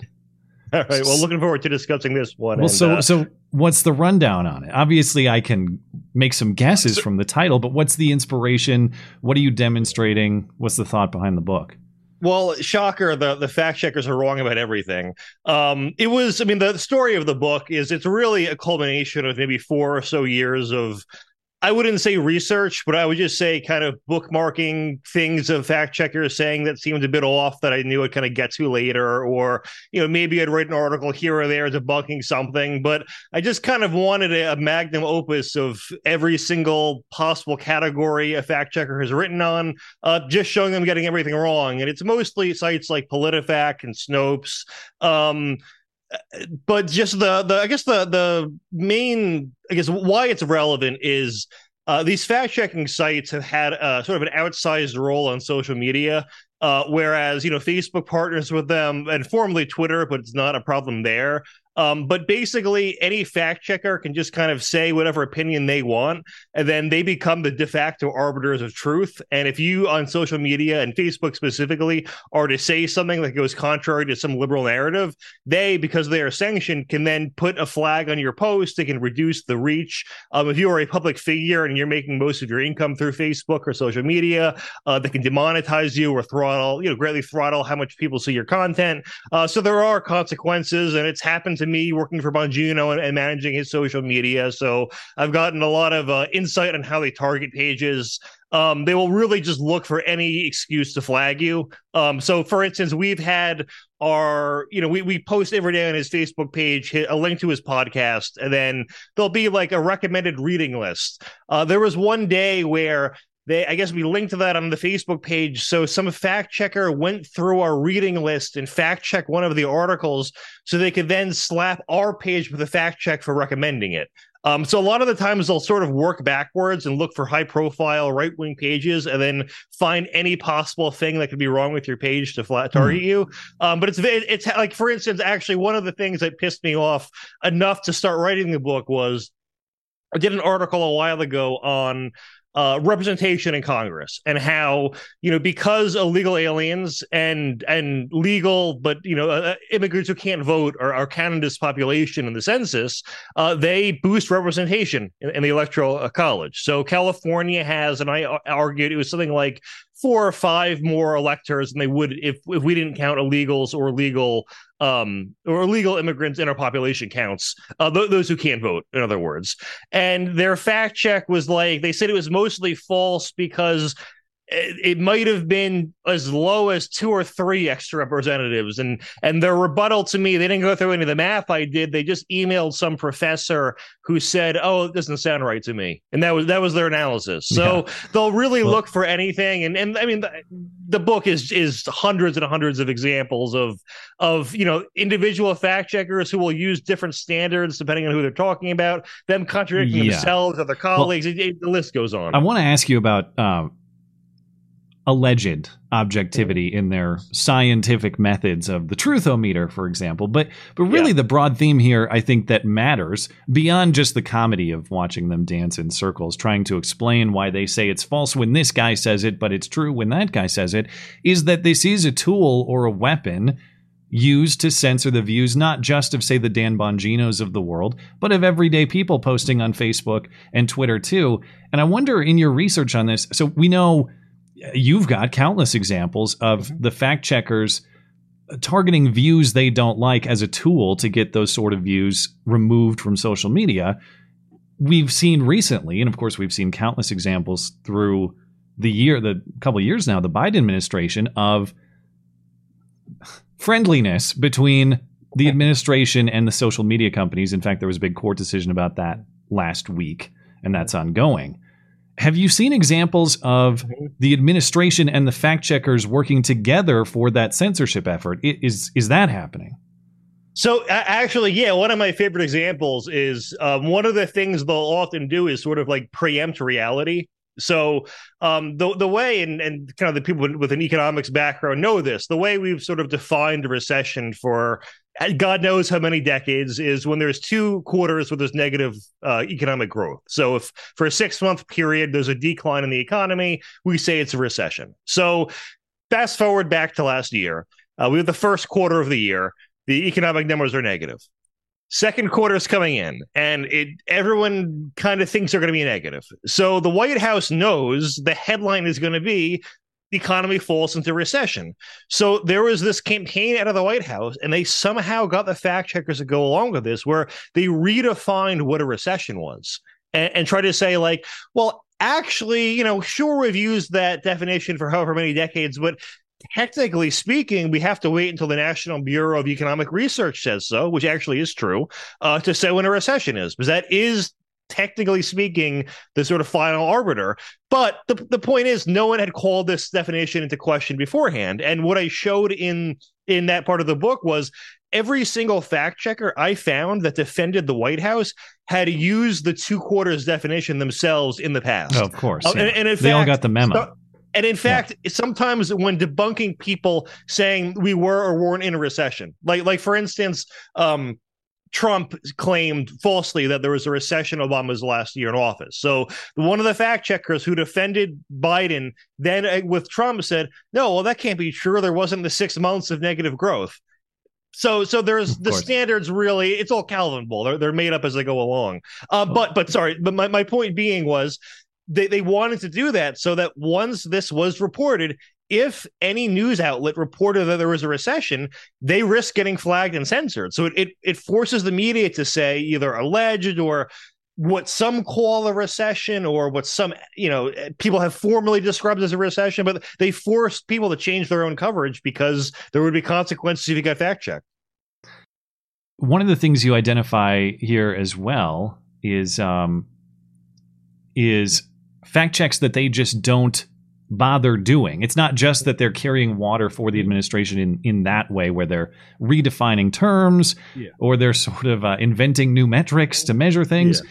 They're actually just ignoring, not even halfway true, whatever the terms Politica or PolitiFact uses on their mostly true, partly true, just outright lies. Factually false things said at the White House podium by the likes of Karine Jean-Pierre. You've given several examples in the book. I've got 5 here. Nobody walking across the southern border. 0% inflation in July last summer. That's not quite accurate. Several examples where these things, if said by any other president or president's press secretary, would surely be pants on fire, spread all across social media to know that person lied. Do you think what's the intent here? Are they just are they blind to it, or it's the omissions on purpose? And it's funny. I remember when I first discovered PolitiFact, and I was, maybe 14 years old or 15. It was quite a while ago, and I remember reading like the reviews on the app on iTunes, and a lot of them were saying things like, it's great they take down all these Republican lies and stuff. They were all anti-Republican, and I'm like, it's weird because they say they're a nonpartisan fact checker. I wonder why that is, and it turns out, they do selectively only fact check Republicans. So actually, in the beginning of the book, and proving that they are biased, that's how I initially show it, is just how disproportionate it is and how they will time it with the news cycle. So, back in 2015 and 16, when Trump and Ted Cruz were rising in the polls and they were head to head, they would fact check Trump and Cruz pretty much identically. Once Cruz started to fall in the polls, all of a sudden 100% of their fact checks go towards Trump. So that would be an interesting numerical study if you could correlate polling performance with percent fact checks. There's got to be a way to do that. I don't have it quite that much, but I do have back in the 2016 election. I have numbers for Trump and Cruz where I argue they did that, and then you were saying the omission. There was, I think it was like an 8-month period where they didn't fact check Harris once, claiming like, well, she's not as important figure to whatever. So I think my rebuttal, in fairness, they had no idea what the hell she was talking about. It was impossible to fact check. I think my rebuttal was like, I found some obscure person like Michelle Bachmann and AI found like does stand how many for times artificial I fact checked her. It was like 100, something absurd over the same period, and where I'm going, what the, I don't even remember who that is. So that's another thing as well. Now the obvious objection, people would, a liberal could give would be, well, they fact check Republicans more because the Republicans are lying more. And even then, one of the things PolitiFact does is they will repeat fact check certain claims. So if Trump said something false, if he makes a certain similar version of that claim, they'll do a repeat fact check for him. But there have been times where, and I have an example in the book, where they refused to fact check Biden on something on the basis that some other Democrat already said it years ago and they fact checked. Well, they had to get to that 30,000 number for Trump, so I assume some of them are duplicates. So I went through I think someone else went through a sample of a couple hundred of their. So actually give some background. The Washington Post claims there's like 30,000 false Trump statements. Yeah. But if you go through the list, like one of the statements was when Trump was, I think it was during his famous McDonald's summit. When he was, remember during the government rings shutdown, a bell. I can't really remember, but the government was shut down. There's a lot of Trump McDonald's moments, you know. The government was shut down. He had like NBA players. There was the iconic photo of him in front of like some table with McDonald's. Mm-hmm. And anyway, the point is, one of the false statements was Trump saying of that dinner that if you stacked up all the hamburgers, they'd like reach the moon or something. So that's the level of fact checking. Yeah. But there was like countless examples where Trump would have an inside joke that we would all get as a joke. He'd repeat it at 20 rallies, and then all of a sudden it's 20 lies in this list of lies. So they were able to inflate it a lot that way. And the same person who did that list is not maintaining it for Biden. So a shocker. Shocker. My favorite Karine Jean-Pierre line in here that I missed when I was first looking at it: overturning Roe v. Wade was unconstitutional. I must have missed that one. That's a good one. That's good. Anyway, we are out of time, but we appreciate your time, of course. That's our guest, Matt Palumbo. His new book is Fact Checking the Fact Checkers. You can find it on Tuesday anywhere books are sold. Plus, you can catch all the news assembled by Matt over at BonginoReport.com. You can follow him on Twitter. That's at MattPalumbo12, not to be confused with the other 11, I assume. Is there anywhere else people can find you? Pretty much just there. I mean, I'm on all the other sites that no one posts to, but what's the point in advertising those? Well, we try. I post there too. Anyway, thanks for joining us. Have a great night. Thanks, Matt. You too.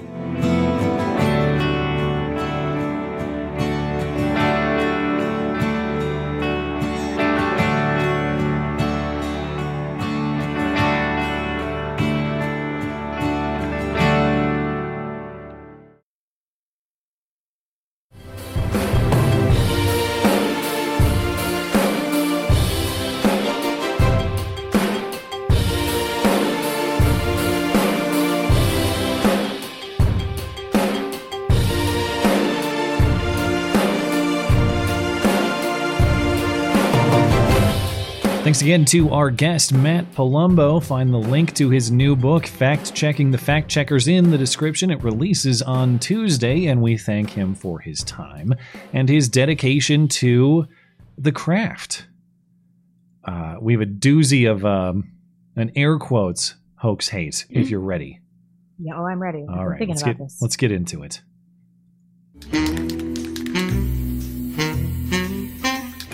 And now, the nobody saw it happen, but it's totally a product of Trump's America hoax hate crime of the week. Ah, shit, it's backwards. You think they'll notice? Now, this one, I have no idea what to think. Let me be clear. I am not saying this guy faked getting his ass kicked Jussie Smollett style. I think that... No, he clearly got his ass kicked. Something bad happened to this man violently. So I'm sure that criminal element is actually real. I think it's just a question of who did this and why, and there's a lot of complexity to that. And even some details that I think are being hidden for probably political reasons. So the story is this: in Coconut Grove, Florida, this is a neighborhood in southern Miami. As we'll get to, it's a particularly gay neighborhood in southern Miami. Pretty gay. Have you been there before? No, I just did some demo research because I was like, if this is like not Palm Springs, oh my God, help me out. The gayest place in Florida. Oh, I don't know Florida. I only know like the Tenderloin and stuff in San Francisco. It's an island. Help me out, guys. Yeah, Florida's not my area. Not that San Francisco is either. But I have it. No, I'll be careful. I was about to say I have experience in San Francisco, and that's the wrong way to phrase it. I'm just going to shut up. Carry on. There are places in Florida that are like 40 to 50% gay. So this is 4% LGBTQ. That's gayer than Brown University. How are they possibly achieving that? I don't know. Anyway, okay, so a gay neighborhood in southern Miami. This guy's name is Gregory Breidenbach. He's an older gay man, and he Key was... West. Thank you. Key West is gay? Isn't that way out there? That's what what is it, a gay island out there? It's really gay. All right. I'll take your word for it. Okay, so this older gay man is walking home from a hookah bar late last Saturday night, reportedly listening to music through his earbuds and doing some sort of dancing and or singing while he's walking along. And then he was just jumped by several men who apparently yelled homophobic slurs while viciously beating him. Breidenbach suffered serious facial injuries and had surgery this week as well. And here are pieces from several different local news reports that I put together. Was it my fault? Was something happened to me? What was I too flamboyant? Was I too happy? And then you think, no, that's not it. That's not it. It's just there's bad people out there. The attack happened on his way home from Oasis Lounge on Douglas and Florida Avenue. I have taken this route thousands of times. I walk everywhere. He blacked out quickly, but remembers two men calling him a derogatory term often used against people in the LGBTQ+ community. I knew I was punched, kept getting punched in the face, kicked in the back, and they just kept calling me Greg says the men only took a necklace he had with a crucifix, but they did not take his wallet. When the cops found me, they said that I was lying in the street and that I didn't have my clothes on. Greg says he won't let this attack ruin his positive spirit, but he feels recent rhetoric and even some recent legislation that he feels is anti-LGBTQ make him and others targets to violence. Unfortunately, it was such a brutal attack that I thought it was my responsibility to get out there and let other people know it's just not safe right now. As for the men who did this to him, it might not be on this world, but they will get their fair share for what they've done to me. So at this point, police have not made any arrests, but they are asking that if you were in this area around 1:30 Saturday morning, or if you live in this area, to call Miami-Dade Crime Stoppers.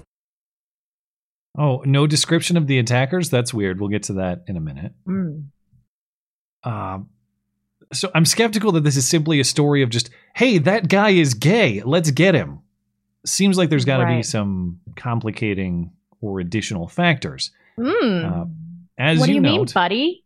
Well, first of all, the setting is just, it's very odd for someone who hates gays so much to be hanging out in, as you mentioned, what is apparently one of the gayest areas of Florida. I guess it's in southern Miami. It's Coconut Grove. It's super gay. To be devil's advocate, maybe if you really hate gays, you go there because that's the finest gay beating ground there is in the state. Maybe that's why. I don't know.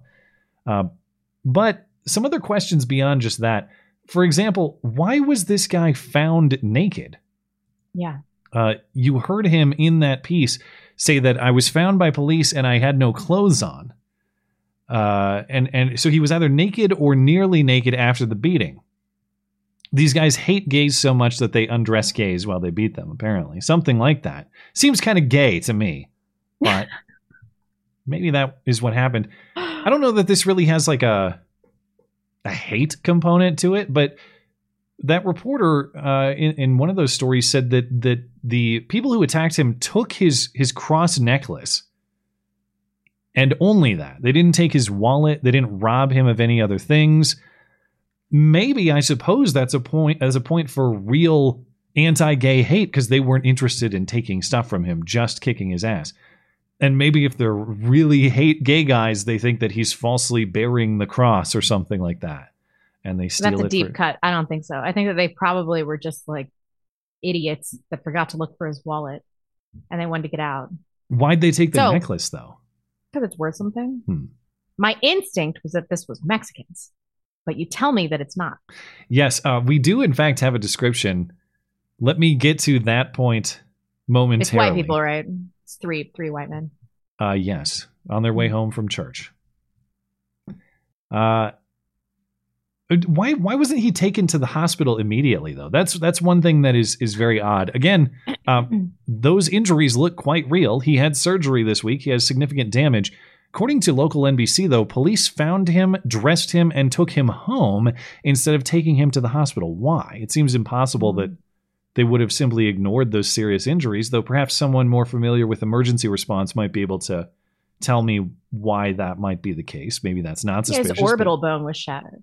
It seems odd to me that you would not seek medical attention immediately, given the severity of the injuries. There's, of course, the implied blaming of the politicians. The story and the victim don't name Ron DeSantis and Florida Republicans specifically, but they say it's this environment of hostility that has created these sorts of attacks. When of course, we're talking about passing bills to keep transgender and gay ideology out of the classroom or something like that, not encouraging people to beat gay people on sight, but that's what we're being told. And the biggest oddity about this story at all, as you mentioned, it doesn't seem like they're that serious about catching the guys who did this because they won't describe them. And when I say they, I really mean the reporters. In fairness to this guy who was attacked, maybe he said it and they cut it. I don't know. But there are multiple sources. There are several local reports in Florida from all kinds of news stations. They just say there's different accounts. 2 men jumped him. Some reports say 2 men. This one in local NBC, South Florida, Channel 6, he was attacked by 3 people, and specifically 3 black men. And that is a description that is completely omitted from every other report except for a report from his friend. We also have this report from a friend of his on Facebook posted to the page of this women's club that they all belong to. And this is her version of the story as of 3 days ago. Greg walked home near Vyrick Park with his earbuds on and listening and singing to his favorite music when several black males viciously beat him unconscious, saying that he is an F word. And this is another part that's weird. The police later found him in a completely different area, away from this park where the confrontation originally started. Completely different area. They found him lying in the street unresponsive. He apparently had been moved. Now, I Google mapped this before the show. Completely different area might sound, I think that's maybe a little bit of an exaggeration. According to Google Maps, it was a third of a mile, so a few blocks. That's a long way. He must have gone voluntarily. They didn't carry his unconscious body there. It would seem weird to kick a guy's ass and then say, well, quick, we got to hide the body. Let's choose in the middle of the street a third of a mile away. Right. So he must have been lying about where they met initially. Or was he in some kind of stupor and just stumbled that way and passed out? A third of a mile, that's not insignificant. That's like 6 blocks. So whatever's going on here, we have some description of the perpetrators that is being omitted in pretty much every news story, and that is that we have the race of the suspects, and nobody wants to talk about that. Now, that doesn't mean that it's not a hate crime, but it does show us that there are forces in play that are seeking to omit certain facts in order to either protect a certain group or perpetuate a certain perception of how this actually happened. It could be as simple as, I don't know, there's a super gay guy walking down the street being super gay at night, and there were 3 black guys who were like, let's get him. That's too gay for us. And they did it. I don't know. But maybe he was like, hey, fellas. You had a couple theories. Yeah. You think he got too ambitious? You think that was possible? My initial, okay, so there's no denying somebody else besides him inflicted they broke his orbital bone. Like, these aren't self-inflicted wounds. It's not like a little scratch or whatever. Like, his face, he needs major reconstructive surgery and like plates put in his face. They really fucked him up. So this wasn't him. I don't think that this whole thing was like orchestrated by him. But it does kind of seem like a grinder thing gone wrong, maybe. Or like he tried to hit on some dudes when he was all wasted on his way home. Yeah, or like 3 black dudes that were like, no, man. You mentioned the prospect of gay prostitution gone wrong or something like that. Maybe. Yeah. Maybe he was doing some of that. Yeah. What if... it's definitely possible. He could be either the prostitute or the John. Which do you think he is? I assume he's the prostitute because of the way he talks and looks. What if, though, he's the John and he said, why, yes, I would like the services of you fine gentlemen, and the services were provided, and they said, okay, pay up. And he said, Nah, sorry. I'm just a humble man of modest means. And then they kicked his ass. The naked part doesn't jive. Like, I have no idea. When you kick somebody's ass, when you kill somebody in a car that's a pedestrian, sometimes their clothes fall off. Or when you find a body that's been floating in the ocean for a week. Yeah. These are the things. You don't like beat someone's face and then their pants come off. Like, I'm not. The only thing close I can think of is sometimes when dudes fight, they rip their shirts off as like an aggressive thing. You ever seen that? Okay, you're reaching here. I doubt that this guy was like, okay, I'm done singing my very gay song, dancing down the street. Now I'm all into this confrontation. I'm going to rip my shirt off to scrap with you guys. That doesn't seem like it would make any sense. The nakedness to me, I don't have a great explanation for, but it implies some sort of sexual scenario. What else would it be if not that? Or maybe he was so intoxicated that he just, like, whatever he's drinking or drugs he's doing or whatever at this hookah bar was so insane that somehow he ripped his own clothes off. Maybe he roofied himself. We hadn't thought of that. Maybe he was trying to get them and he swapped the drinks accidentally. I don't know, man. Like I can't help but think that this guy's probably at least partially responsible for this. There's some facts that we're missing here. I don't care if you. This is, as far as I can tell, this is like walking down, certain neighborhoods in San Francisco, being like, "I'm gay," Hey guys, I'm gay, as though anyone there is going to come beat your ass for that. My point is, his claim, was I being too flamboyant? Was I too happy? There's no such thing. You would die of flamboyancy, if that's even a word, before anyone would attack you for being too flamboyant in this particular. This is Flamboyant City, USA. How could you possibly be too flamboyant? Yeah. I don't buy that explanation. Something else happened here. But I have no idea why. Drug deal gone wrong? Maybe that's like something like that. Somebody kicked his ass, and they had a reason to kick his ass. I just don't buy that it was, look at that gay man in this gay neighborhood. Let's get him on account of his gayness. Nah. Whatever we're being told, though, I know is incorrect. All right. Any other thoughts before we get to the movie that I'm no longer guessing. Now I'm informed that you hate. No. All right. Let's do it. In a world of movie references flying over his head, one man will finally watch them. This is the Matt and Blonde Show movie review. This week's movie is the 1998 Coen Brothers comedy The Big Lebowski, in which an aimless LA loser and his friends get caught up in a complicated criminal scheme, taking a violent hallucinogenic tour through an unraveling mystery, only to return to the same bowling alley at which it all starts, with Sam Elliott's smooth cowboy voice telling us there's some sort of meaning in all of it. From movie pickers Jamie and Jeannie, a blend of quirky characters, clever dialogue, and unconventional narrative structure embodies the offbeat sensibilities of the Coen brothers. Other notable films from them include Fargo, Raising Arizona, and Blood Simple. Of course, Jamie and Jeannie submitted their AI art this week as well, and I hate this. I'm just duplicated, I guess. But the thing I appreciate about in this scenario is I get to tell Blonde to shut the fuck up. Shut the fuck up, Blonde. Shut the Which version of me do you prefer? Do you like me as Walter or me as the dude?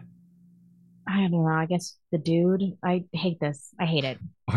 Or do you want to be either one of them? Do you like being Donnie? No. Oh, God. I think you got a better draw this week. The AI's presentation of you last week was rougher. This one I think is a little more fair. You agree? I do have like a Steve Buscemi quality though. It might just be because I have really bad dark circles, just like Steve Buscemi. So. Well, you've already kind of given it away, but to be honest, that doesn't surprise me. I predicted in my head. I thought this is a movie that you would hate. Yeah, I mean, okay, all right. Let me start by saying I love the Coen brothers. I do. But they are wildly hit or miss, and I think part of that is that they release so many movies. Like if you look at their filmography, the amount of stuff they've done is just incredible. Like they've made too many movies, okay? Which means that some of them suck ass This wasn't A Serious Man or No Country for Old Men. We watched that, right? Yes. Yeah, we watched Fargo, No Country for Old Men. Oh Brother, they also did too.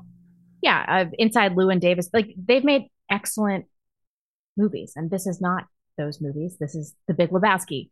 And it pisses me off that this is the most famous Coen Brothers movie because it has like memorable one-liners and these iconic characters. The characters are weirdly superficial and exaggerated, and just generally, like, stylistically, this movie has a bunch of stuff that I hate in every movie. Like, I hate unconventional narrative and story structures.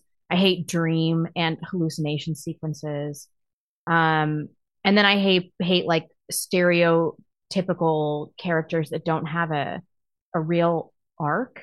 Like, none of these characters had more than what you were expecting, really. Even the dude. So I watched it again today thinking that, like, well, maybe I'm being unfair because I love the Coen Brothers. But I just fucking hate this movie. I gave it a 2 out of 5. And honestly, I think I'm being generous. Like, why does this have to be the movie that everybody knows from the Coen Brothers? Like, You forgot this one, I'm curious about your grade for What's-Her-Face's tease. You forgot that part. I don't know. Julianne Moore is really unattractive, but her boobs fared better. Ah.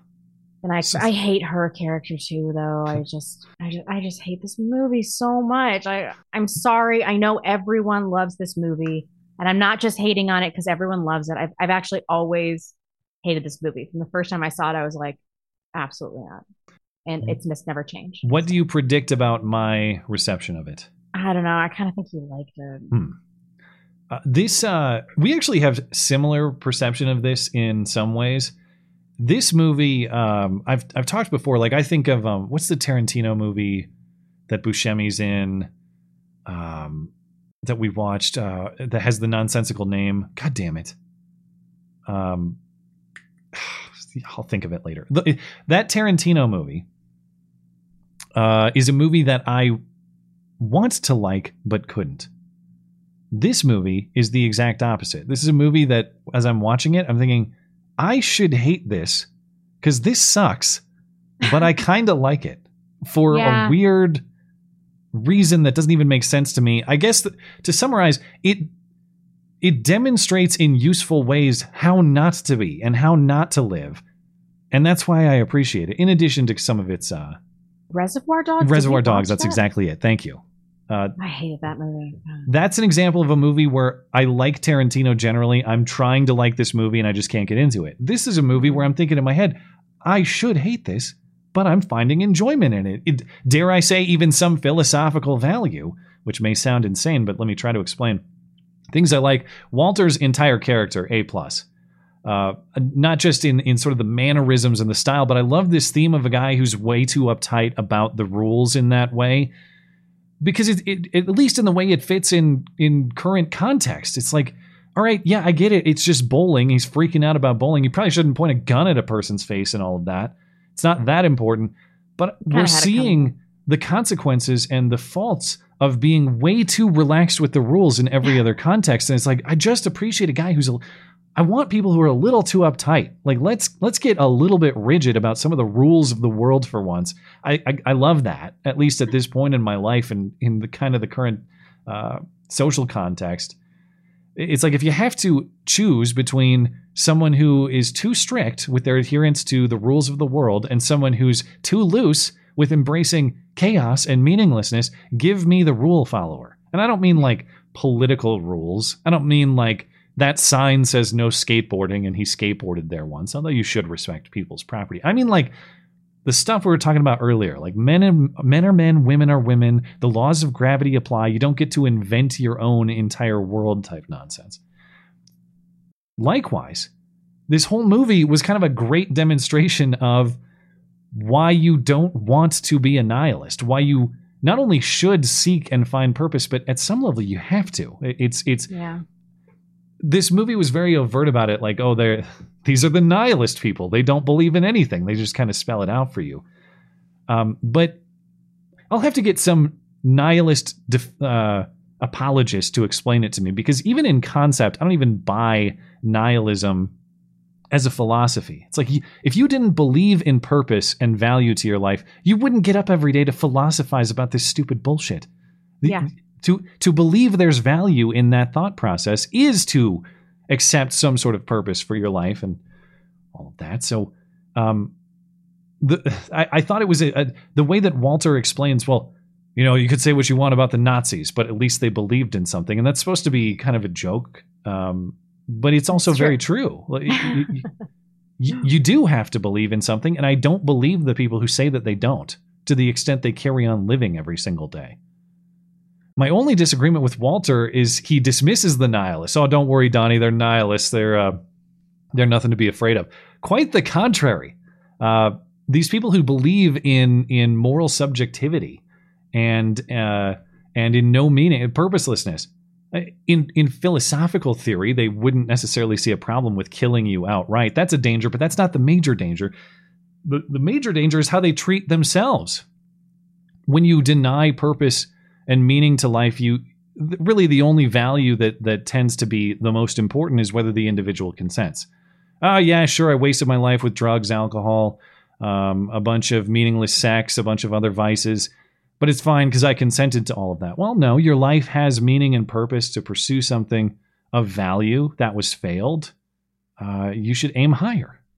And when everybody does that, when everybody embraces that meaninglessness and that degeneracy, society crumbles. That's the danger. That's why you have to be afraid of them, Walter. But he might agree to that premise. I don't know.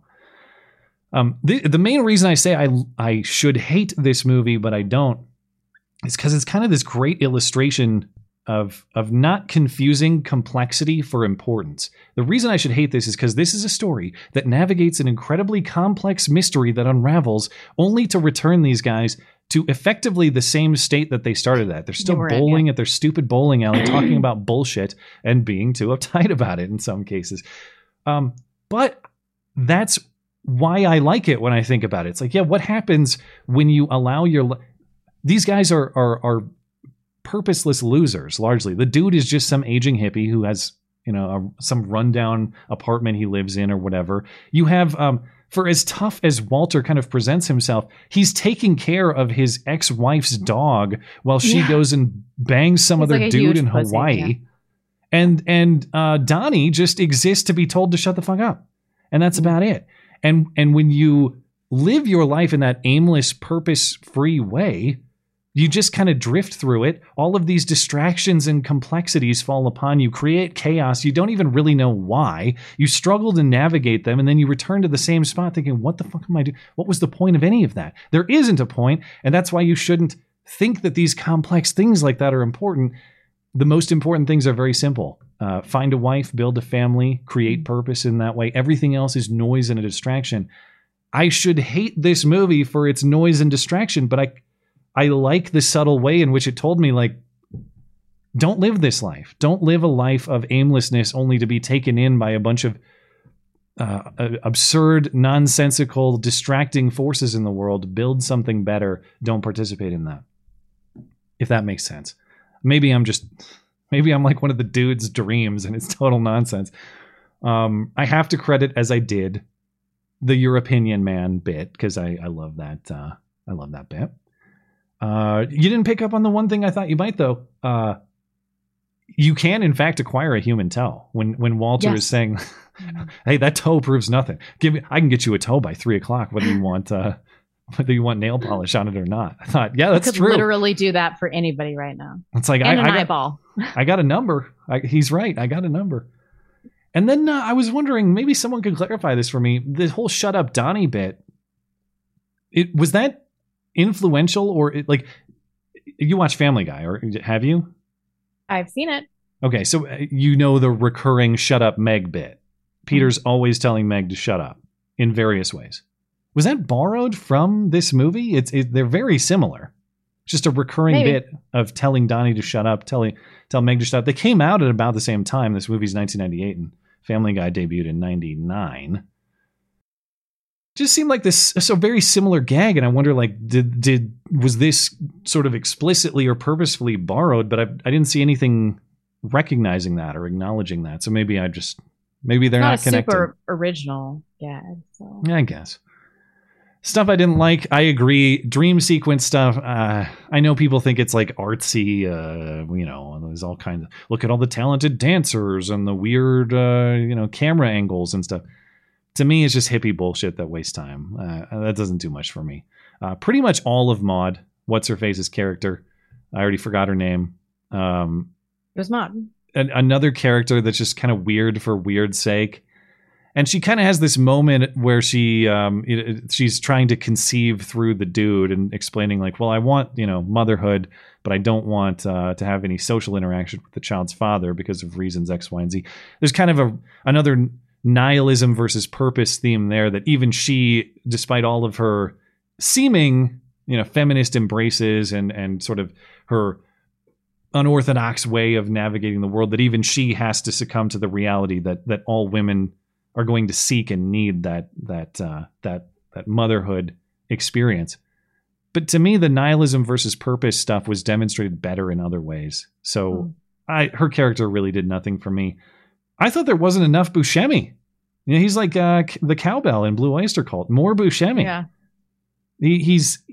I get the bit is he's kind of meaningless and he's just told to shut up and then he dies. And that's another part of their kind of chaotic journey to nowhere is like, yeah, you guys. It's a heart attack, right? Yeah, he just has a heart attack. And that's sort of the point. Like, you guys navigated this chaos to get right back where you were, except one of your friends is dead now. So enjoy. But Buscemi comedy almost always lands for me. So watching this, I'm thinking, damn, it sucked. I needed more Buscemi.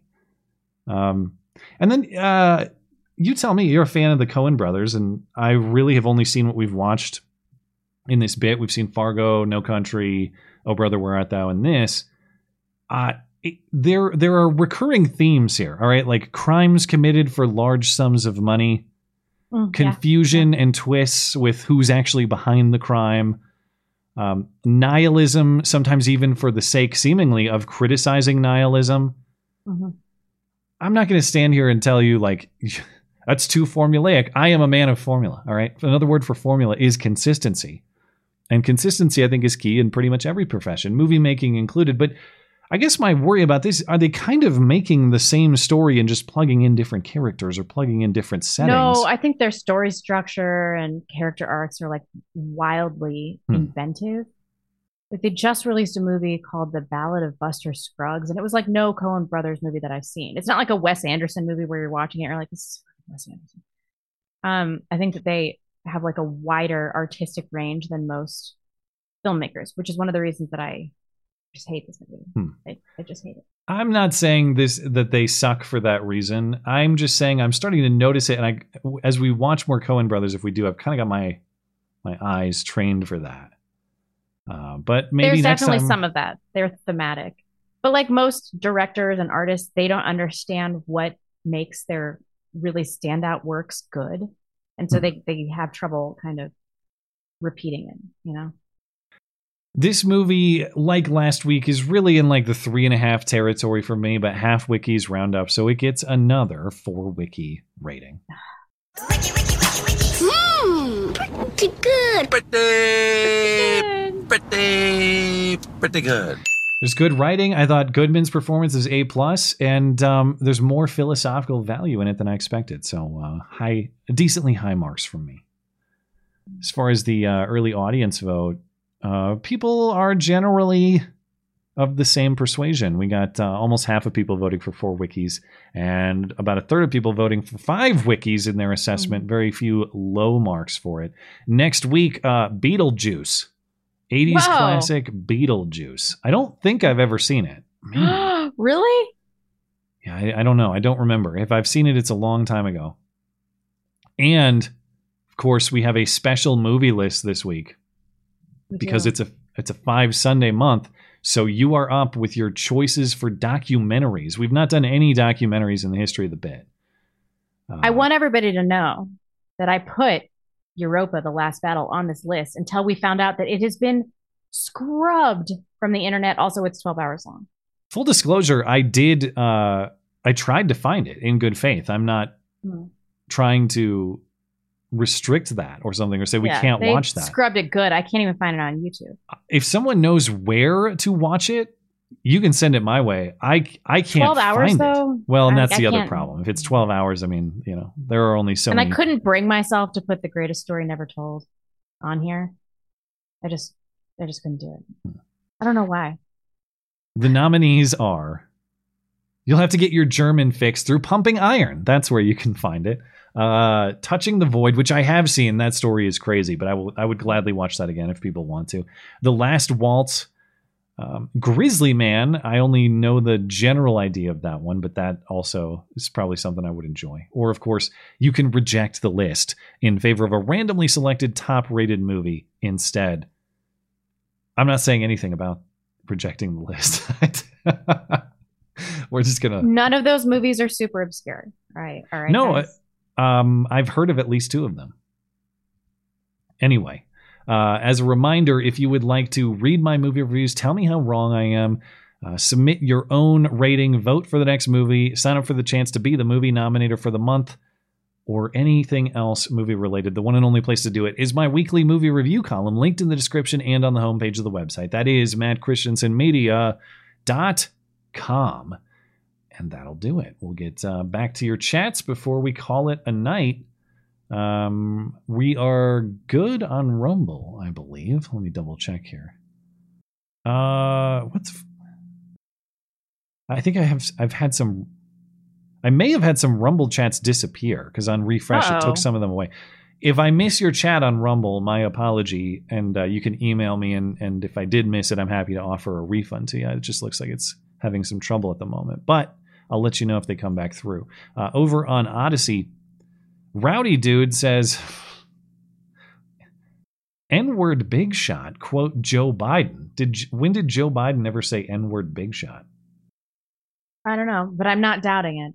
Although I feel like we would have pulled it for a sounder by now. That's news to me if he said it. I know he has said it in Congress even. Maybe that's the context. He said it in the Judiciary Committee once. Maybe that's what it was from. Schindler's Fist says, future president... What? Schindler's Fist? Future president, or president, maybe he means, Nick Fuentes is doing a rally right now. Any serious conservative should at least watch it tomorrow on Telegram or on Cozy TV Replay. I'd love to hear someone like Matt's thoughts on it. Well, I'm happy to check it out. And Mr. Fist, if you would like to discuss it at some point, of course, you're welcome to do that with me, and we can get into it there.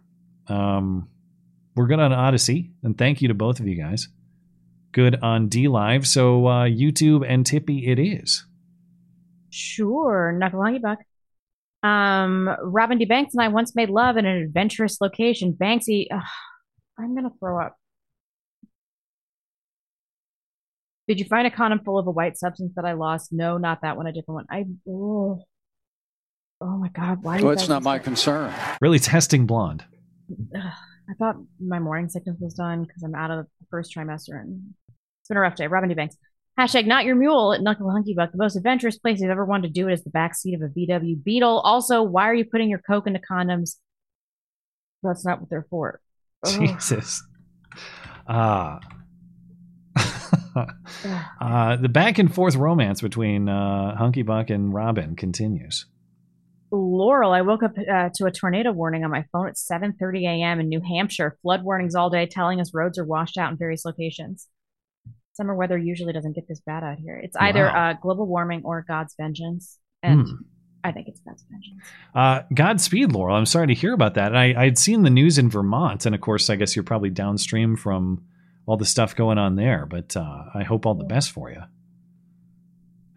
Me too, Laurel. Metal Rules. This world's getting so woke, I would not be surprised if the company that owns the Call of Duty franchise might change its name to Call of Diversity Microaggression. It's not far. They already made Call of Diversity with the black chick Nazis like 5 years ago or whenever that was. But I won't be surprised if they get more explicit. You're probably right. Phil says the way Pence and the rest of these dogshit Republicans answers questions, it's almost like they aren't even trying to work for their voters. Bad takes the whole way down. The whole party needs to be nuked. I know it was just like this old world conservative thing, remnants of a past when people used to trust. They're still talking to us like we trust the government. And it pisses me off. It's a weird combination because there's kind of that old leftover faith in institutions premise, I suppose, is what you're saying, in combination with the embracing of bizarre new nonsense ideas, like in the context of the transgenderism. It's a weird combo. It's a weird... right. It's just a weird combination of thoughts or themes that don't really fit together. And people hate both of them individually. They certainly, I think, hate them together even more. Boogeyman 917 says, the dude abides. Thank you for that. Epic bonkers. Between dumpster guns and cocaine, I'm expecting one heck of a blowout soon. This being the Biden... never forget, too, Biden's dumpster gun, the context, if I understand correctly, is that his dead brother's ex-wife with whom he had a relationship is the one who threw it in a dumpster. So he's... Am I understanding it correctly? He's in bed with his dead brother's wife, and somehow she has a gun dispute with him and throws his gun away. That's how this happened? How does he get all these women to sleep with him? I don't know. I guess he's objectively attractive. Maybe that's it. Well, maybe with the new teeth, but before that, my God. Walter Mellon, Blonde, when are you going to do a video on the OnlyFans to Tradwife pipeline? It's an epidemic no one's talking about. I'm unfamiliar with this. Is that real? I know about the Tradwife to OnlyFans pipeline with like Ashton Birdie heading it. So I follow her Instagram and she has like reels for her OnlyFans. And she's like serious. Like she's doing like serious like dom sub porn now. I thought it was started as a joke. Apparently not much of a joke. I mean, I've never looked at her actual OnlyFans, but like I assume that this is real because she's reeling about it on Instagram all the time. I was thinking of this in the reverse, though. You're right. When you first read this, I was thinking Tradwife to OnlyFans. This is talking about engaging in the degeneracy. I guess realizing the error. If you want to be charitable, realizing the error of your ways and coming around. However, to your point of criticism on the Tradwife environment, to what extent is this the genuine upholding of certain values, or is it just a show for kind of the same purposes? Now, I'm not saying being a Tradwife with cleavage is the exact same thing as OnlyFans, but if you're doing it, it's female self-promotion. Like all of this, what I do, what everyone does is female self-promotion. Find me an internet woman that doesn't do this. Brian Proctor, what's up, dude? Hey. I'm losing my voice. Hello, Brian. Hi, Brian. Chicken Fried Monkey. How do I donate to the dual baby showers? And can I get it? It's not against the law, Ho. Fuck you. I'm not doing a baby shower. Are you? You're not a baby shower person? A baby shower. This is an unpopular opinion, but a baby shower is for your first. Fuck you. There you it's go. for your first baby only. First baby. Oh, really? Mm-hmm. I've never heard that. But, Garrett, I have something horrendous gunking up my voice right now. So you cannot lose your voice because then it closes the option for me to throw up. So all right. Thank you, Chicken Fried Monkey. General Grievance, big shout out to Nashville and Bowling Green bros who made it for the meetup. We love you. You're very special. You are very special. Look at you. I'm glad you guys had a good time and make whatever jokes about my throat clearing. We love you. You're very special. Das Pooch. It's a shame the chatter a bunch of figs going wild card already. Oh, come on, because the last waltz is fantastic and Grizzly Man is hilarious. Come on, guys, pick one. Grizzly Man is really funny. I've never thought it was funnier that a person I don't want to blow up for you. I mean, I know the concept, but is the comedy just that the death is ironic, or is there something more to it? It's so ironic. Like he's the stupid naturalist, but actually he's just a narcissist. And then he gets 100% what's coming to him. It's so funny. How often in life does that actually happen? That somebody truly gets what they deserve. I have to see the movie to know if he deserved it. But I guess if he was willing to take the grisly risk, you might realize that risk. Drusky, here's a scary thought. Sheila Jackson Lee is now running to be mayor of Houston. Beetlejuice 2.0. I'm 100% sure the Matrix is broken now. Is that so? Why? I wonder why she would do that, because she doesn't have term limits or anything. Why wouldn't she hang on to her seat in Congress? I don't know. That'll be interesting to see her with a local law enforcement leadership position. We'll see how that pans out. Son of the Wolf. Harris has probably been scraped more times than a fisherman's knuckle. Jesus. Let me read a few of these. All right. Drewski. Drewski, we got. Thank you, Son of the Wolf. Chubby Stubby says Pence was trying to be a tough guy because everyone knows he's a wussy, but instead he came off as even more of a feminine hygiene product than usual. It was a weirdly, Pence is kind of a stiff guy, just presentational. Noticing. He's not the most charismatic or personable dude, but it did seem like in this case, beyond even what he was saying, he was just. I wouldn't say that he was hostile, but it was like he came off as like annoyed, bothered, kind of angry, it was kind of hostile, something like that. Mm-hmm. He just didn't seem like he was enjoying himself, but I suppose he probably was not. Trav to the World says Tucker first says tanks for Ukraine are your concern, then asks where's your concern for the U.S. Pence responds that's not my concern. Clearly, he was responding to the first part. Bad soundbite, though. I agree that that's what he meant, and I definitely agree that it was a horrible way of explaining it. If you wanted to be ultra critical, I think what you'd say is, the second part that Tucker said, the last reference to his concern that he heard was, "Where's the concern for the U.S.?" And his response to that question directly was, "That's not my concern." I gather that's not what he meant, but man, is that it's a bad soundbite for sure. And it was doubled down on in the moment, which is rough. Isaac Bull says, "Holy moly, blonde is hot AF." Okay, I'm 35 and I'm pregnant, so I'm like doubly infertile. Man. So you need to go find yourself some 20-year-old to simp on, Isaac. You also sent this twice, so we can send back some of that money. If that was unintentional, Isaac, you can get in touch with me and I can arrange for a refund for you. Thank you for supporting the show. So fast. I hate this. Kyle Wilkie says, Matt and I once made love under the shades of the beards. No, sorry, under the shade of the beards of the finely bearded men in Nashville. He screamed out, "Not the bonus hole," only to look back and see the other brother. Okay. I guess what I just have to say to you is, are you gay? Thank you, Kyle. I'm glad you guys, if you were a part of the bearded club, I don't know if you were, or just a beard appreciator. Oil King says, Matt, want to play tag. Don't forget you bag before that. Oh God, you're giving me a tongue twister.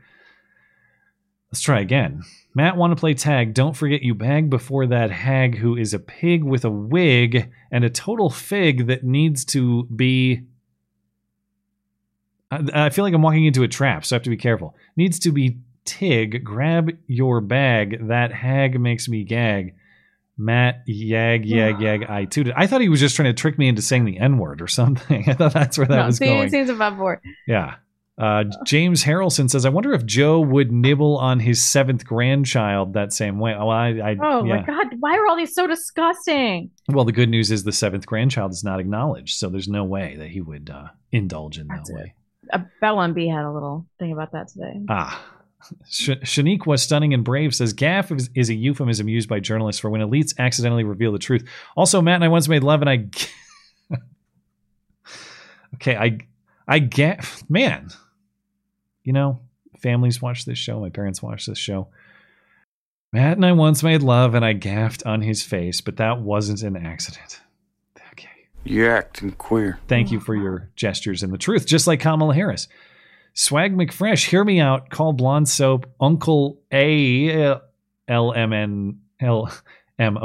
Uncle Almond. Or it's okay.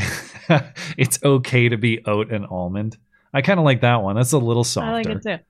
A future for oat and almond. Or almench. Or Europa soap. Uber soap. I like that one. Oh, is that how you pronounce it? Oh, no, Uber soap. Oh, that's the second one. Soap. Uber soap. Europa soap is too close to rope. Soap on a rope. Yeah. Yeah. Oat pride almond wide. Okay. Hero soap has like done me a real solid here. I can't go full Nazi. I mean, Why the not? cookie smelling soap was the way to do this. Why not Heil Oat? Something like that. I like the thoughts here. Bill Biz said, would you be a better protector, or who would be a better protector of traditional Western values, Putin or Zelensky? The answer Obviously, is fairly Putin. obvious. Who would ever say Zelensky? You know, truthfully, I don't know much about Zelensky's value structure other than he certainly likes the American dollar a lot. I'm not a member of the Putin fan club, so I hesitate to say that he would be of benefit for any obvious reasons. And Putin, I mean, I guess that's the distinction you're making. Traditional Western values. Putin, of course, would consider himself an enemy of the West now, but not for maybe traditional reasons. I don't think that, I don't think he hates us because we adhere to traditional values too strictly. I think he's probably against us for other reasons. Mm-hmm. I mean, to answer the question, I would be inclined to say Putin, but I don't know anything about Zelensky other than he certainly likes my buck. Yeah. And I wish he would have his fill. Oil King says, here we go again. My oil will boil with an electric coil. Doyle set the oven to broil for I am the oil king. Matt, this should help you get a jaw exercise a bit. Get that neck popping yak. That's what this was all about. It was even he's getting into the. Do you feel all warmed up? Jeez, man. Thank you. Ready for Robin D. Banks. Phil says, additionally, the dot Indian talking like he's based won't save us either. He's just another grifter trying to exploit a naive and desperate electorate. His only goal is import more of his co-ethnics and speed up the destruction of our homeland. I didn't listen to as much of what Vivek, I can't even say his last name. People say he performed decently well. I didn't listen to his segment, at least in full. I did see the clip where he was claiming that Biden and the White House have a secret plan that they're going to unveil when he becomes the nominee. It was, I'm sure he had better things to say than that. That wasn't the totality of what he said, but it was a weird, seemingly kind of delusional take. Like, yes, the DNC is deathly afraid of you, man. The guy who, I mean, there are a lot of candidates who have no chance. He's not unique in that, but it was a weirdly confident position about not only is he going to win, but there's already a plot against him in anticipation of that victory was the premise. Whatever. Thank you, Phil. Oh, you know what time it is. Def Vent said, I would like to be the first to suggest this year's dynamic duo Halloween costume, Barbie versus Oppenheimer. Yeah, it is about time to start thinking about that. I got to figure out a way to be that little kid's Hitler drawing. That's what I want to do. We need that kid's Hitler drawing and a similarly stylized drawing of Ava Braun. I don't think it would be that hard. But the only difficulty is you got to wear the mask the whole episode, and then sound-wise, that's not going to work. Didn't we do some kind of mask thing at one point? You just were in the beginning. Maybe you just wear the mask at the start, but then that kind of defeats the point.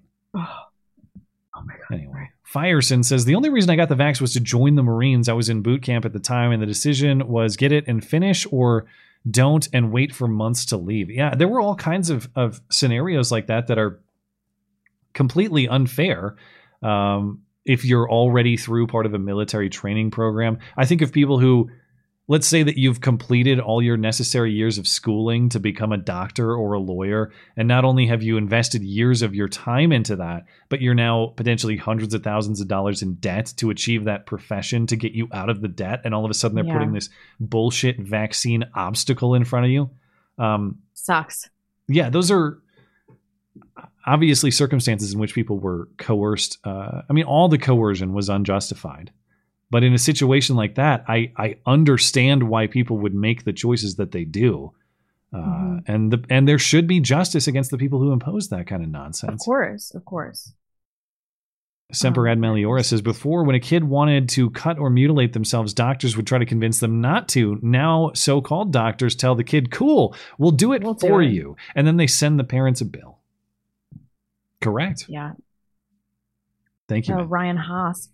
Just wanted to say hi. We'll probably have to catch the replay, but your show's just so enjoyable. Even the call-in show, lol. Okay. Thanks for the stellar commitment to building this community, both of you. Thank you so much. I really appreciate it. Thank you, man. Appreciate it very much, even if you're far too kind in your praise.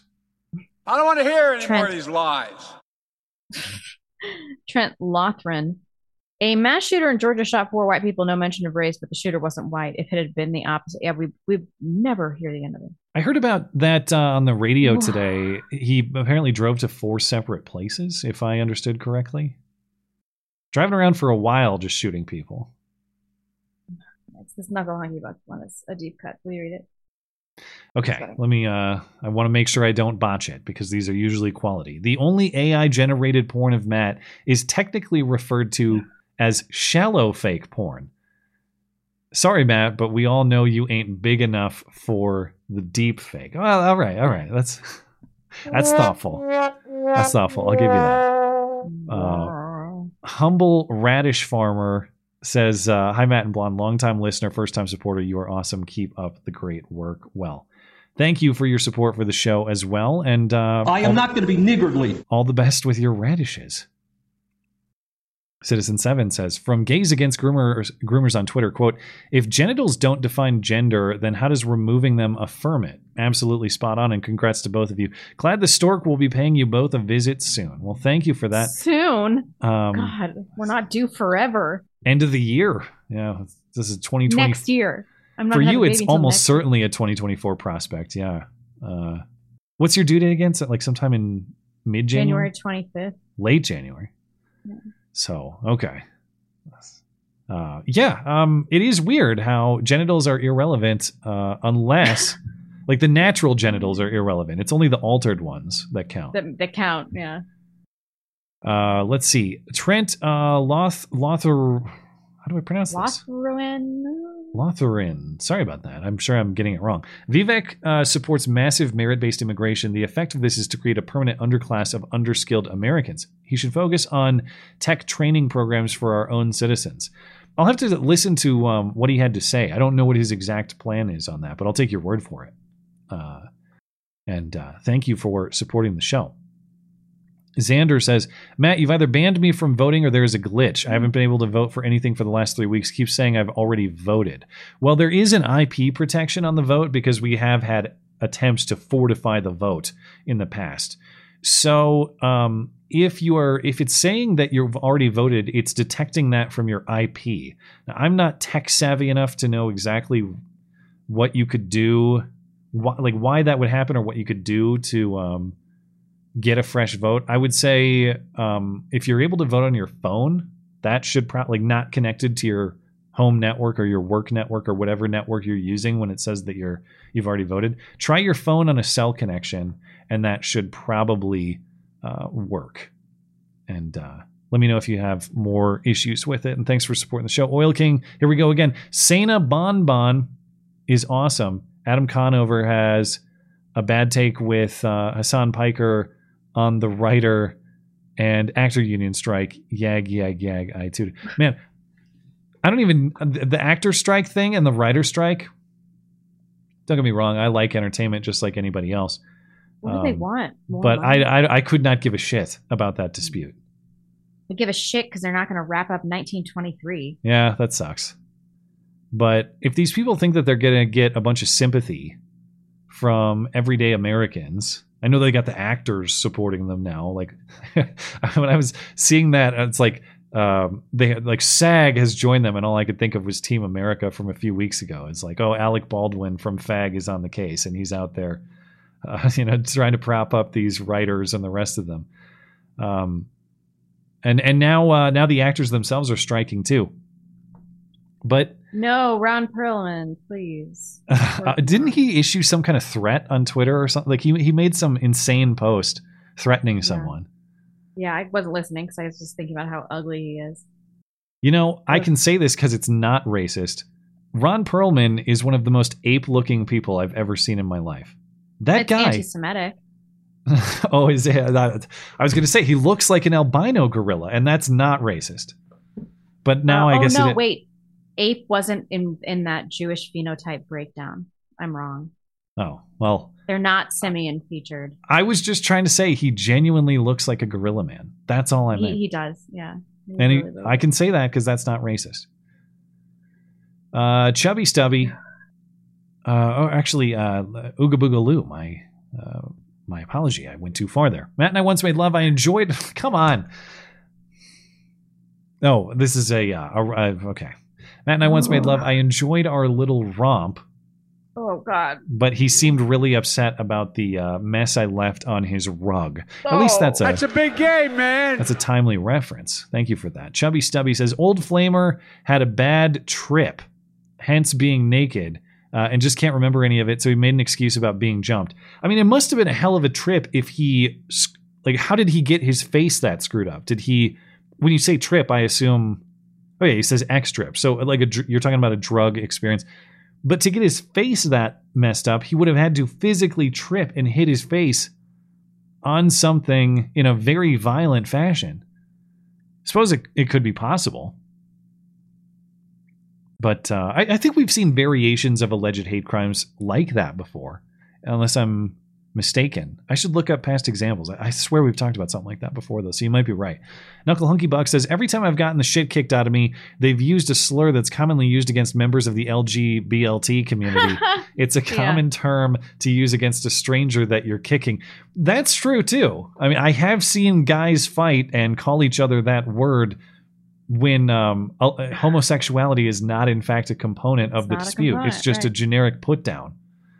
You might be right. Although if this guy's right, he was being very F-wordy while walking around. Was I being too flamboyant? I'm like, well, I'd kick your ass. So, yeah. Knuckle Hunky Buck, this came through twice as well. So, dude, this goes for anybody who gets double billed. Because I've had... We will send that money back. Shoot an email to the show. And I've had this happen with more frequency lately than in the past. I think there's something nefarious going on with Raja Mohan, because the people I know who this is happening to, they're trying to send a chat, and then they get a message back from YouTube and Raja Mohan that says, oh, sorry, there's been an error, but don't worry, you haven't been charged. Lo and behold, they have in fact been charged. I've seen it happen a couple times. Uh-oh, is Blonde frozen? Did I lose her? Or is she just like locked in a barf face? All right, we're going to have to see what happened on our connection there. I thought the story was so good that she just became lost in focus. But anyway, my point is that multiple billing has been happening with some frequency lately. So I can't refund you directly through YouTube, but if you get in touch with me, I can at least send you a refund through electronic forms of payment. We can figure that out, so send me an email.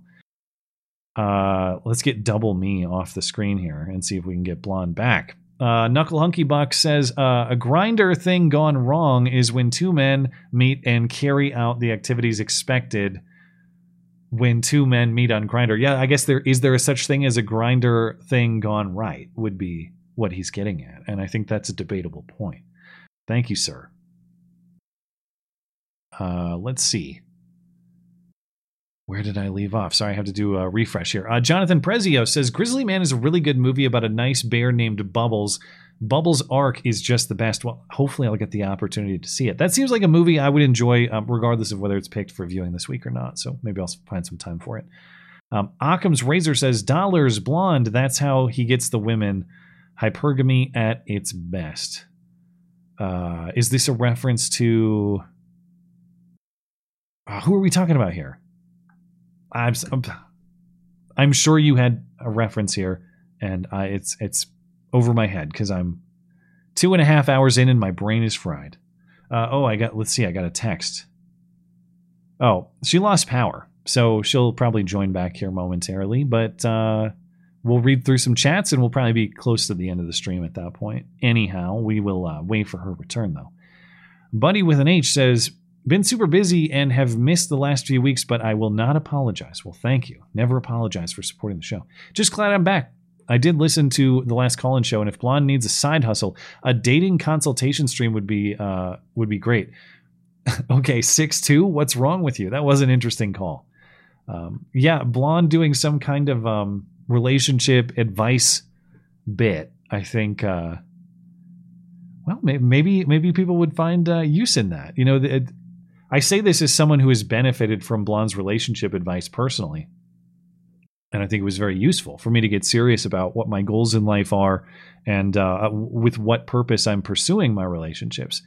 On the other hand, I also know that she is Blonde, of course, is a woman of unique or uncommon perspective.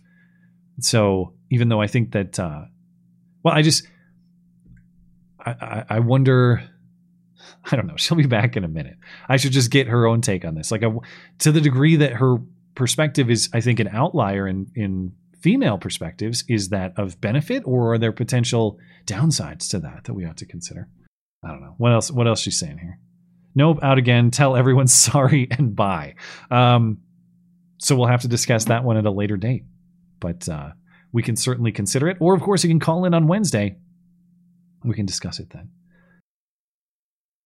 Let's see. Jerry Smith says, YouTube won't let me say the name of the movie, but it's literally the first result on DuckDuckGo. You're probably talking about the documentary that she referenced. Yeah, she gave me the list, and I searched Europa the Last Battle, whatever, the Nazi movie, the hate movie that the ADL doesn't like. I searched it in good faith. I legitimately cannot find it. I don't know where it's viewable. And it's been scrubbed from the internet completely, as far as I can tell. Holden Mulray says, hi, Truth Seekers. Sure, we can talk. Sure, we can walk and chew bubble. Try again. Sure, we can walk and chew bubblegum at the same time, but I heard from a reliable source somewhere that we're all out of bubblegum. Exactly. That was that's the line from They Live. That was the obvious reference that I missed. Thank you for cleaning that up for me. Retrocalypse, I think is how I say this. That's not my concern, was Pence's Howard Dean moment. Yeah, I think the only difference is Howard Dean was the front runner, you know? Well, it's not my concern. Like, Howard Dean was presumed to be the Democrat nominee going into 2004. Mike Pence has not, he never really had a chance, but now he has less than no chance. Well, it's not my concern. Robin D. Banks says, last time Knuckle and I went at it like this, it resulted in a 98-page fanfic about the show, and quite frankly, hit up Matt Becker, you'd love it. Nonstop thrills and comedy, comedy globalism. I'm not sure what this other word is in here, Robin. Looks like fight, but there's another I in there. Anyway, thank you for your support for the show and for your fanfic and everything. All of your contributions, very much appreciated. Knuckle Hunky Buck says, last time they're just going back and forth again. Last time Robin and I went at it like this, it was Banksy doing all the gagging, not Blonde. Lol, sorry, Blonde. Well, she's presumably out gagging anyway, although I'm informed that the power went off. You guys, man. One more from Robin. Knuckle Hunky Buck, fact check false. It went like this. Me, what's the difference between me and... Careful. What's the difference between me and a mosquito? You, I don't know what. Me, I don't... Oh my God, dude. Okay. I might have to leave this one to the imagination. You know, mosquitoes are known for sucking blood. Mosquitoes are also slapped. You connect the dots and figure out what sort of puns are invited by such circumstances. I think we're all set. Thank you, Robin and Knuckle Hunky Buck. We're good on Rumble, at least as far as I can tell. Again, Rumble seems to be going a little haywire for me, so if I miss some of your chats on Rumble, my apology. And we'll see if we can get that sorted out. And if you'd like a refund for any missed chat, of course, get in touch with me. I can take care of that. We're good on Odyssey. We're good on DLive, which means it is the end of the stream. So well, it's not my concern. I'm sorry, Mike Pence, but it's time to go. Thank you guys for your participation in the show this evening. Thank you for your support for the show. Thank you for your super chats, for your regular chats, for all of your contributions. Very much appreciated. Thank you for just tuning in. If you're listening later on demand, thank you kindly as well for tuning in. Also, appreciate you very much. And if there's more, if you need more material, if you can't get enough, you need more to listen to, head on over to the website, of course, mattchristiansenmedia.com/podcasts. On the audio platforms, we have all sorts of extra material. We have Blonde's interviews, we have replays of the call-in show, we have other material you may not find on YouTube. So Check that out, linked in the description or on the podcast page of the website. Speaking of anything else show-related, MattChristiansenMedia.com is where you find it. Thanks to our guest, Matt Palumbo, as well. Check out his book, linked in the description. We'll be back next Sunday, because if it's Sunday, sorry, Chuck Todd, it's not Meet the Press. It is The Matt and Blonde Show. Have a great night.